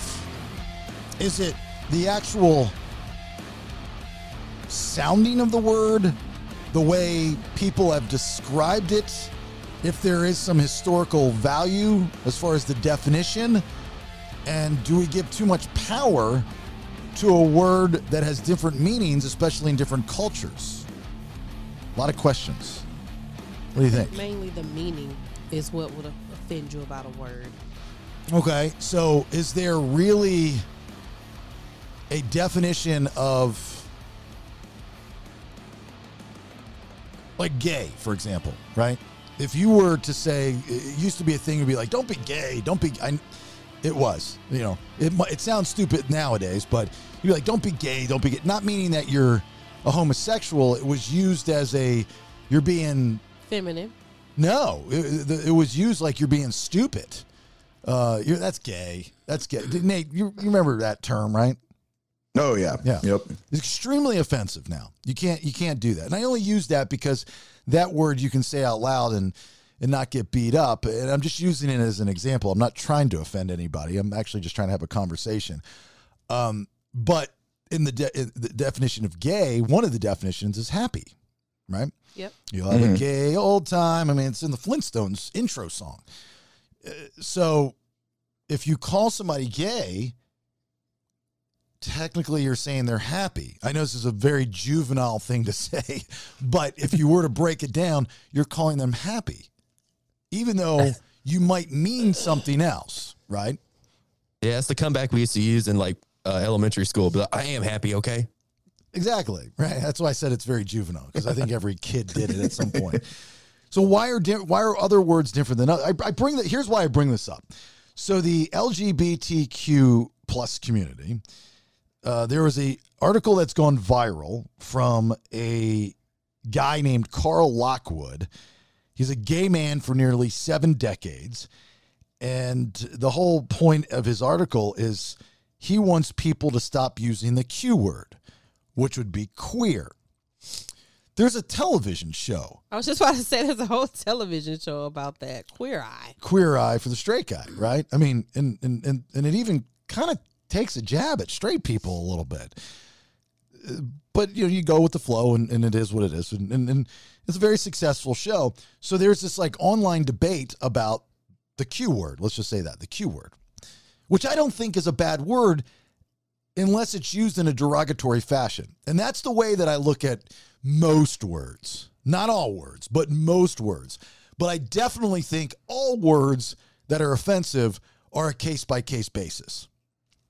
I don't think you can just put an umbrella that says you use fill-in-the-blank offensive word and say that that is a bad person because they've used the word. I don't know about that, but I mean, I feel like you can't say what offends somebody either. Well, that's the other problem. And that's a good point, is that it's very difficult to offend me. Now, there are people that I know it's very easy to offend them. Again, case-by-case basis. Mm-hmm. So what society wants you to do is just drop it all together, which will never happen. Nobody's ever going to. I remember in 2000, I want to say 7, 8, one of those 2 years, the NAACP does this big thing. It was in July of like I think physically buried something, and they were burying the N-word. Nobody uses the N-word, is what they said. It's not happening. Nobody. I don't care what color your skin is. We're burying the N-word. Okay, well, that didn't work. Did not work. Right? Did not work at all. So you get a white person that uses the N-word, they're automatically racist, right? Well, not anymore, because there's a lot of young white kids now that they say the word, and it's cool depending on who they're around or their friend groups, because they're growing up differently. So very differently. Mm-hmm. You know, I hear it at these high school football games, mm-hmm. and some of the white kids that now one of the big differences, which I like, is that the generation, like my daughter's generation, I'm not saying that there's not racism, but they're a lot less racist, I would say, than older generations. I agree with that. Which means that we're getting somewhere, right? Which them using the N-word might not be the most horrible thing if they're that comfortable, both races around each other, to do that. And they are, because I've seen them. Like I said, my daughter, her friends, their friend groups, all the races, they talk to each other like that. Right, exactly. So for a word to qualify, this is according to Google, for a word to qualify as a swear word, which is usually offensive, mm-hmm. it must have the potential to offend, crossing a cultural line into a taboo territory, the N-word, for example. As a general rule, swear words originate from taboo subjects. This is pretty logical. The definition of the N-word, I believe, is ignorant. Yes. Right? Yes. But it doesn't say which color. Right. But it's just historically, how it was used mm-hmm. by slave owners, you know, and all the terrible things that happened back in the day. Right. Right. But on paper, it just means ignorant. Right. Okay. The topic is off limits. So, and by the way, I'm not bringing this up, and I don't have an angle, or I'm not trying to trick anybody here. I just really, I think it's an interesting conversation, because we spend so much time a lot of people spend too much time trying to be offended. I think there are people in this world that wake up every day and try to find a way to be offended so they have something to bitch about. I really do. The topic is off limits, so the related words aren't meant to be spoken either. I get confused on, you know, all the words that are offensive and not offensive, what you can use and what you can't use. You know, especially in the South, if you say goddamn out loud, that's blasphemy, right? Nikki cringed when I said that. I did. I'm going to tell you another word too that. Hold on, let me finish the GD thing. Personally, I don't like the term. I don't. But if you break it down and realistically look at what it's saying, you're actually, God's my boy, and we're damning whatever comes after the word. Right? Yeah. Yeah. Jesus Christ is an offensive word. Yes, it is. Because you're using the Lord's name in vain. In vain. Okay. Well, what if I'm a fan? And I'm like, Jesus Christ, Like, I just wanted to talk to him. But now I'm offending everybody.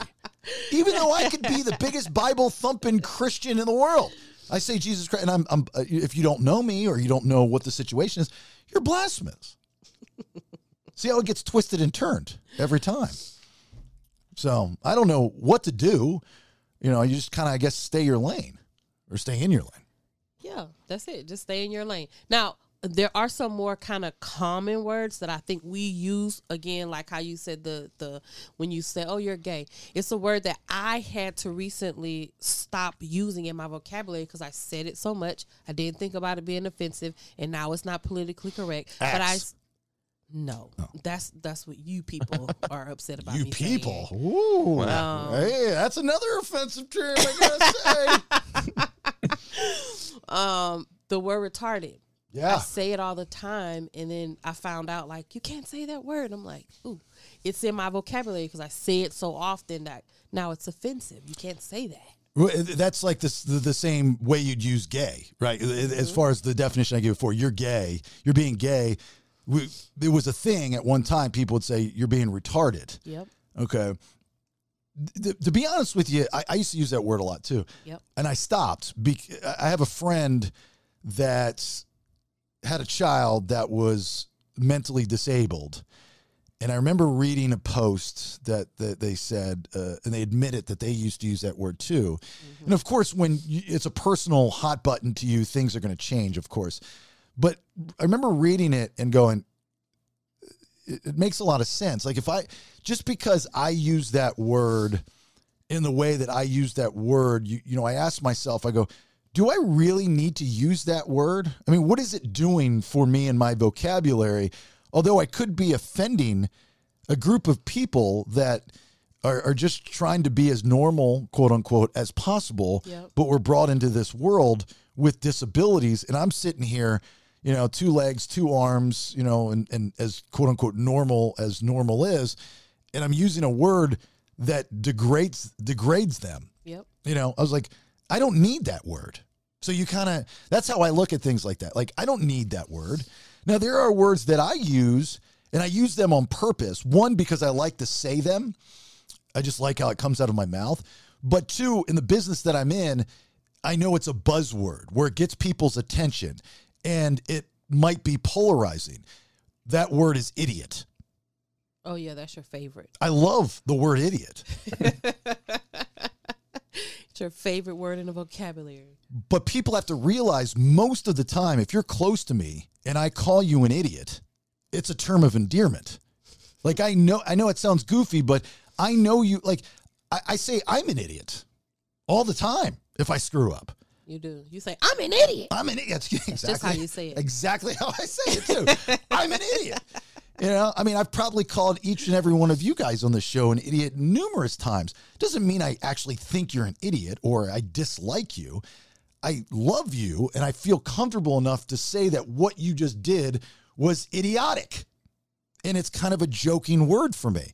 Now, I've said that to, like, my wife out in public, or I'd call her a fat kid, or something like that.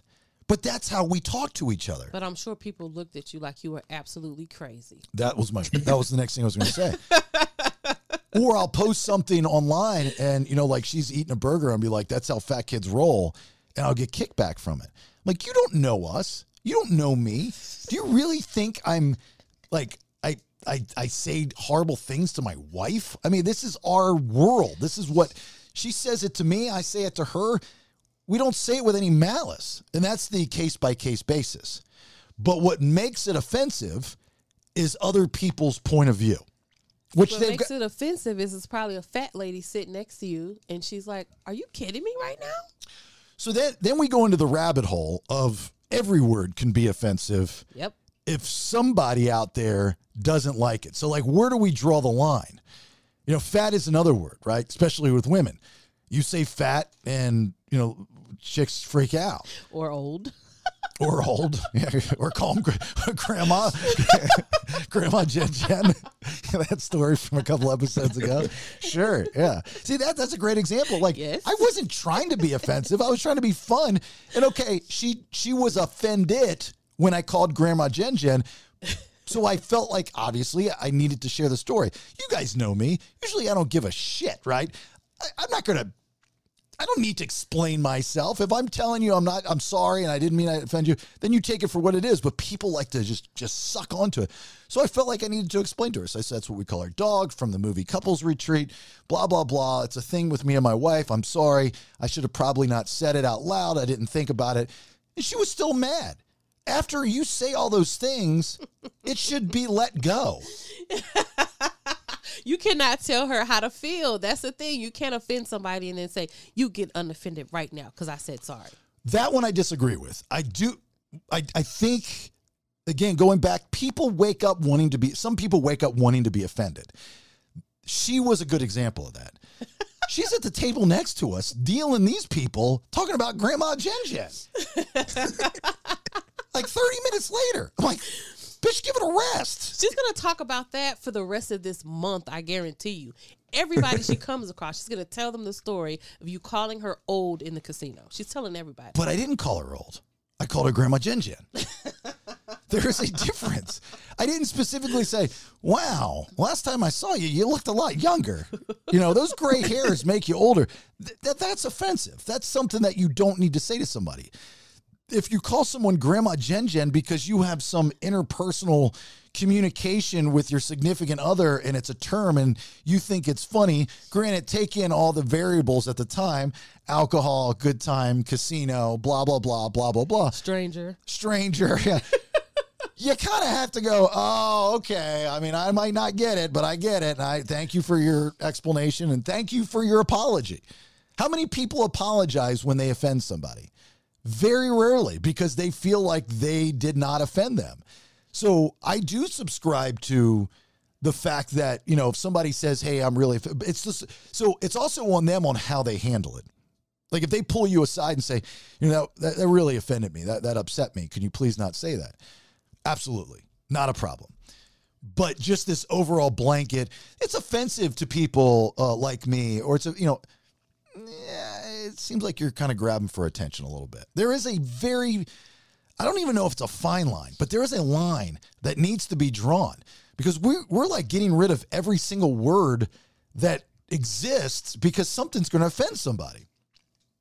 You know, but is it that hard to not say certain words? I mean, we have probably 50,000 words in the English language that we know, and is it that hard to not say like 20 of them? I mean, it's never like a confusion. Clearly, there's words that it's clearly, you know, even if it doesn't offend you or a friend or something, you know, it's like, probably not a good idea to say that. Even after you explain the grandma thing to her, I mean, it doesn't matter like if you have an inside joke or not. If you went up to her and called her a fat fuck, and then you said, oh, well, me and my wife have this joke where we call each other fat fucks, you know, it doesn't matter. It's still going to offend them. Well, in that situation, I completely honest with you, I was not thinking. And I didn't even call her Grandma Jen Jen. I said it out loud, and I was actually talking to Rachel. So, not that that's an excuse, but it is an excuse. So I wasn't thinking. Now, if I were thinking straight and I hadn't been drinking, I'm gonna blame it on the alcohol. I probably wouldn't have done that. Like if it were in a different circumstance, I wouldn't have done that. There's no doubt about it. But I wasn't thinking, so I messed up. And the only thing I can do at that point is apologize. It's on her to accept my apology. Like I was sincere with my apology. I wasn't, like, oh, fine, I'm sorry. It wasn't like that. I go, I looked at her and I kind of leaned over and I said, look, I sincerely apologize. I shouldn't have said that. I'm sorry. It's an inside joke with me and my wife. Thought you might find it funny. I wasn't thinking. I'm sorry. There's nothing else I can do. Like, when does it stop? When does the I'm offended stop? So she can be offended all she wants. I mean, it's probably a little silly if she continued to be offended, but you can say sorry, but she has the right to not accept your apology, just like anything, I guess. You're right, and I have the right to say, okay, I tried. There's nothing else I can do now. I'm sorry. That's where it ends. It should be where it ends, but that's my point.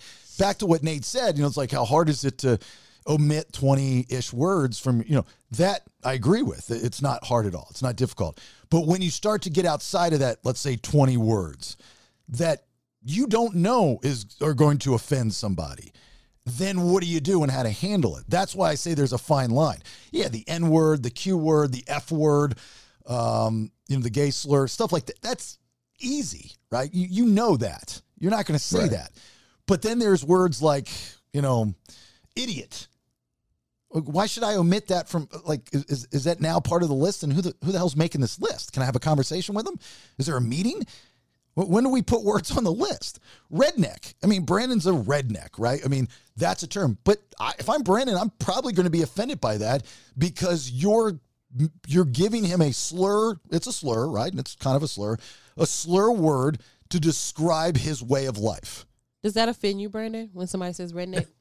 No, I see. I don't know where we got away from the sticks and stones may break my bones, but your words will never hurt me. I don't know if that philosophy is not taught anymore. That's not true. What? Words hurt people. That's the most cliche saying that's false. Oh, damn. I've been lied to my whole life then because I bought into it too. It's false. Yeah, that's what I live by. Maya Angelou said, I'm not going to sit over here and cry about it. No, Maya Angelou said it best. You may not remember what somebody did to you, but you'll always remember how it made you feel. Somebody saying a word to you that's hurtful, somebody in an argument saying something spiteful to you, that's going to hurt you. And you may forget years from now what you were arguing about, but you're never going to forget how it made you feel. So that saying is wrong. Well, Miss Ferguson, I thought, said it best in second grade, where she said, sticks and stones may break your bones, but words will never hurt you after somebody called me fat. And I told her. And that's what she said back to me. I'm team Miss Ferguson. I got to tell you that. I'm team Maya. Damn straight. But Nikki's right. Like if you've ever been had a bad day at work, screamed at by your boss, broke up with somebody, if anybody's ever spoken to you and made you cry or laugh or what, words can make you feel certain emotions. So, I mean, that's just kind of like a tough guy saying to put things off. But I mean, we've all gotten screamed at by somebody and started crying, I'm sure, at some point in our lives. Yes. But how long do you let that stew for? That's when you get that's when you get into the mental game of that's on you. If you're going to allow somebody to say something to you or call you something, look, I probably have all of you beat as far as being demeaned by certain people, whether it's your stepdad or whether it's your family member or whether it's the job. I've had some horrible things said to me, horrible things said to me. Whether I deserved it or not, I don't know. I mean, according to this, actually nobody deserves it, right? I mean, but it made me have a thicker skin. It made me go, okay, well, that's your opinion. I heard you. Now I know what type of person you are. Now I'm smarter and I'm better for it. It fueled you to do better and Absolutely. prove those people wrong. That's what it did. And do you know why it fueled you to do that? Because the thing they said to you, it hurt you. If it didn't hurt you, it would have rolled off your back. You would have had no points to prove, and it's not something you would have ever thought about again. But the fact that you're sitting here now repeating it means you remembered what was said to you. It made you feel some kind of way, and you reacted. Positively. It doesn't matter if you reacted positive or negative. That's what Nate's saying is that, or both of you guys are saying, is that words can hurt you. Yeah. I don't disagree with that. I mean, that's obvious. But then it's up to you on how you handle that. Yeah. So the sticks and stones may break my bones, but words never hurt me, like Brandon was just saying. The whole point of that is, yeah, they're going to hurt for a second, but they're not going to break a bone forever. And so it's up to you then to be strong enough to move on and go, GFY, I'm going to move on with my life. A broken heart tears you up worse than a broken finger. You can't let your heart be broken. I'm telling you. Pain is part of the game. That's for the weak. Yeah, and I don't think Nikki and I were saying how you handle it. We're just saying we're proving a point that words can affect your feelings and emotions and how your day will go out from there on out. Well, again, I'm not disagreeing with that they can affect you. But for you to allow an entire day to be controlled by somebody's words, that's on you. You should never let someone else dictate how you function. That's a lesson I'm giving my daughter right now, because she's experienced emotions with boys and, going to college and all this other stuff. And, people are saying this and her friends are saying this. And, she's had guys that she's had like 3 little puppy love boyfriends, but like the first one, he was pissed off because she broke up with him. So he said some really mean things about her. That's when I pulled him aside and had a conversation with him. But and it hurt her feelings, right? She was upset about it. She doesn't show those emotions normally to me, but she will her mother. But when I found out about it, I stepped in and I said, you're stronger than this. You're not going to be one of those pushover women that allow a man to say something and affect who you are and what you do. You have got to be stronger than that. And I think that's a good conversation to have, especially with a young woman who is fragile emotionally. Did it change how she felt? She is no emotion whatsoever. She's a robot now. It's great. What'd you call it? A waller? No, that's walling up. Yeah, walling up. Yeah, walling up. Yeah. Double wall. Walling up. Double wall. To the windows, to the wall. Watch me wash Brandon's balls. Well, back to the original thing, the Q word or whatever. That's all. I mean, at least in me growing up, that's always been the thing you kind of don't say if you're using it in an offensive way. Obviously, it can be used as like a label, but that's most words. Like you said, case by case basis. Most of these words have always been like that. They've always been a case by case basis. You never played Smear the Queer when you were a kid? Yeah. Yeah. Did you say, guys, we need to stop? This word is offensive. I've never heard it. But as an adult, I mean, that the whole thing you were saying about the R word or calling an idiot or whatever, the reason it was so ingrained in our vocabulary is because in the 80s or whenever as kids, adults were saying it and it was acceptable then. So we've grown up thinking that it was acceptable, and then we realized that it's not, and that's why we've all changed. Yeah, but you can't have a television show. I mean, this is one guy's article that's gone viral for debate. So it's not law, but you can't deem, if you're part of that community, you can't deem a word. Like, I have a problem with the whole concept of the N word, where it's like, you can't say it because you're white, but I can say it because I'm black. That's cheap. That's bullshit. I mean, like, if it's bad and it's offensive, it doesn't matter who says it. You never hear a fat person go, you know what, we can say it because we're fat, but nobody else can say it. They just don't say it because it's hurtful. So, like, but that's just like any word, though. Like, there's certain words that you can say in one setting that you can't say in another setting. Like you said, it's case by case basis. So that's the same thing. No, I agree with that. But I'm saying the overall idea is that, certain people can say certain words just because of who they are, not because of the case scenario. But that is the case. The case is that you're white and they're not. Okay, then that's racist. So one community can do something, but the other community can't. I mean, when you say that, if I were to say what Nate just said, you wouldn't have laughed. It would be racist. If I would have said the opposite, if I would have said what he said, if I would have said, you can't do it because you're black, that would be racist. Just those words together in a sentence. Are you trying to tell me that if a white person said that out loud, or anybody were to say that out loud, that doesn't sound racist? To say you can't do that because you're black, that's a horrible thing to say. So then what are gay people to say? They don't want you to say queer because you're not gay. So then what are they? Gayest. I don't know what the term is. But it's just like women will call each other bitches all the time, and it's not a big deal. But if you call a woman a bitch in a certain tone or whatever, it's offensive. So it's the same thing. There's different qualms about everything.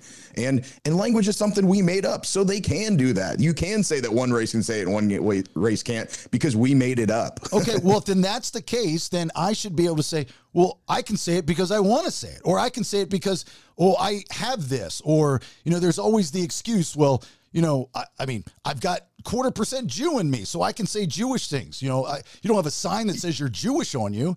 So there's always. But you can say whatever you want. You just have to deal with the repercussions of what you say. Consequences. Ultimately, you're right. You can say whatever you want, and most people do. You're right. Well, to the point of what you were just saying, Nate, is I mean, that's where it gets gray, right? That's where it gets twisted, where one person feels that they can say something, but they can't. And, if you want to stop that, it has to be black and white. I'm not talking about races. I'm talking about these words are on the banned list, and nobody can say them. But to say that certain people can say them is a cop-out. So we go right back full circle to the beginning of this conversation where you're never going to ban a word and say nobody can say it and nobody's going to do it. It's just not going to happen. Well, eventually it might. I mean, over time, there have been words that, even during our time on this earth, we've seen words diminish What? in the human vocabulary. First thing that pops into my head, there were a lot of terms that were used frequently right after 9/11 regarding Muslims and people in the Middle East. I'm sure those words, people still use them, but not as much as they were used at the time. Our grandparent, colored, that's a good one, colored, right? That's a word from our grandparents' generation. They refer to African Americans as colored people. People still use that word. They do, but it's not as prevalent as it was then. Most people now know, as the generations have gone on, you don't use that word. So I'm an optimist. I think that eventually certain words will diminish in the human in the vocabulary. We see, because they're talked about so much. Did we ever think that the tobacco industry would go through what it's gone through in the past 20-ish years, all because of that organization called Truth, right? Back in the 80s, there were commercials on TV, people smoking. We're at a point now where they don't smoke in movies as much anymore. And they're doing it actually more now than they have been in the last 15 years. But there's a run of not as much smoking. We've learned that smoking is bad for you, right? That's diminished over generations. So if that can go away, then I feel like certain offensive words could possibly go away. That's a good optimistic train of thought. Whether it happens or not, I have no idea. I don't think it will. Yeah. Yeah. Well, it's all about how society views the word, right? If the word is still cool, like the N word in rap songs, if it's still cool, then you're going to have white kids in high school using the word because that's the music they're listening to. So if it's trendy, they're going to use it. But if you get it out of it and it's looked at as not cool and not trendy, then it'll go away.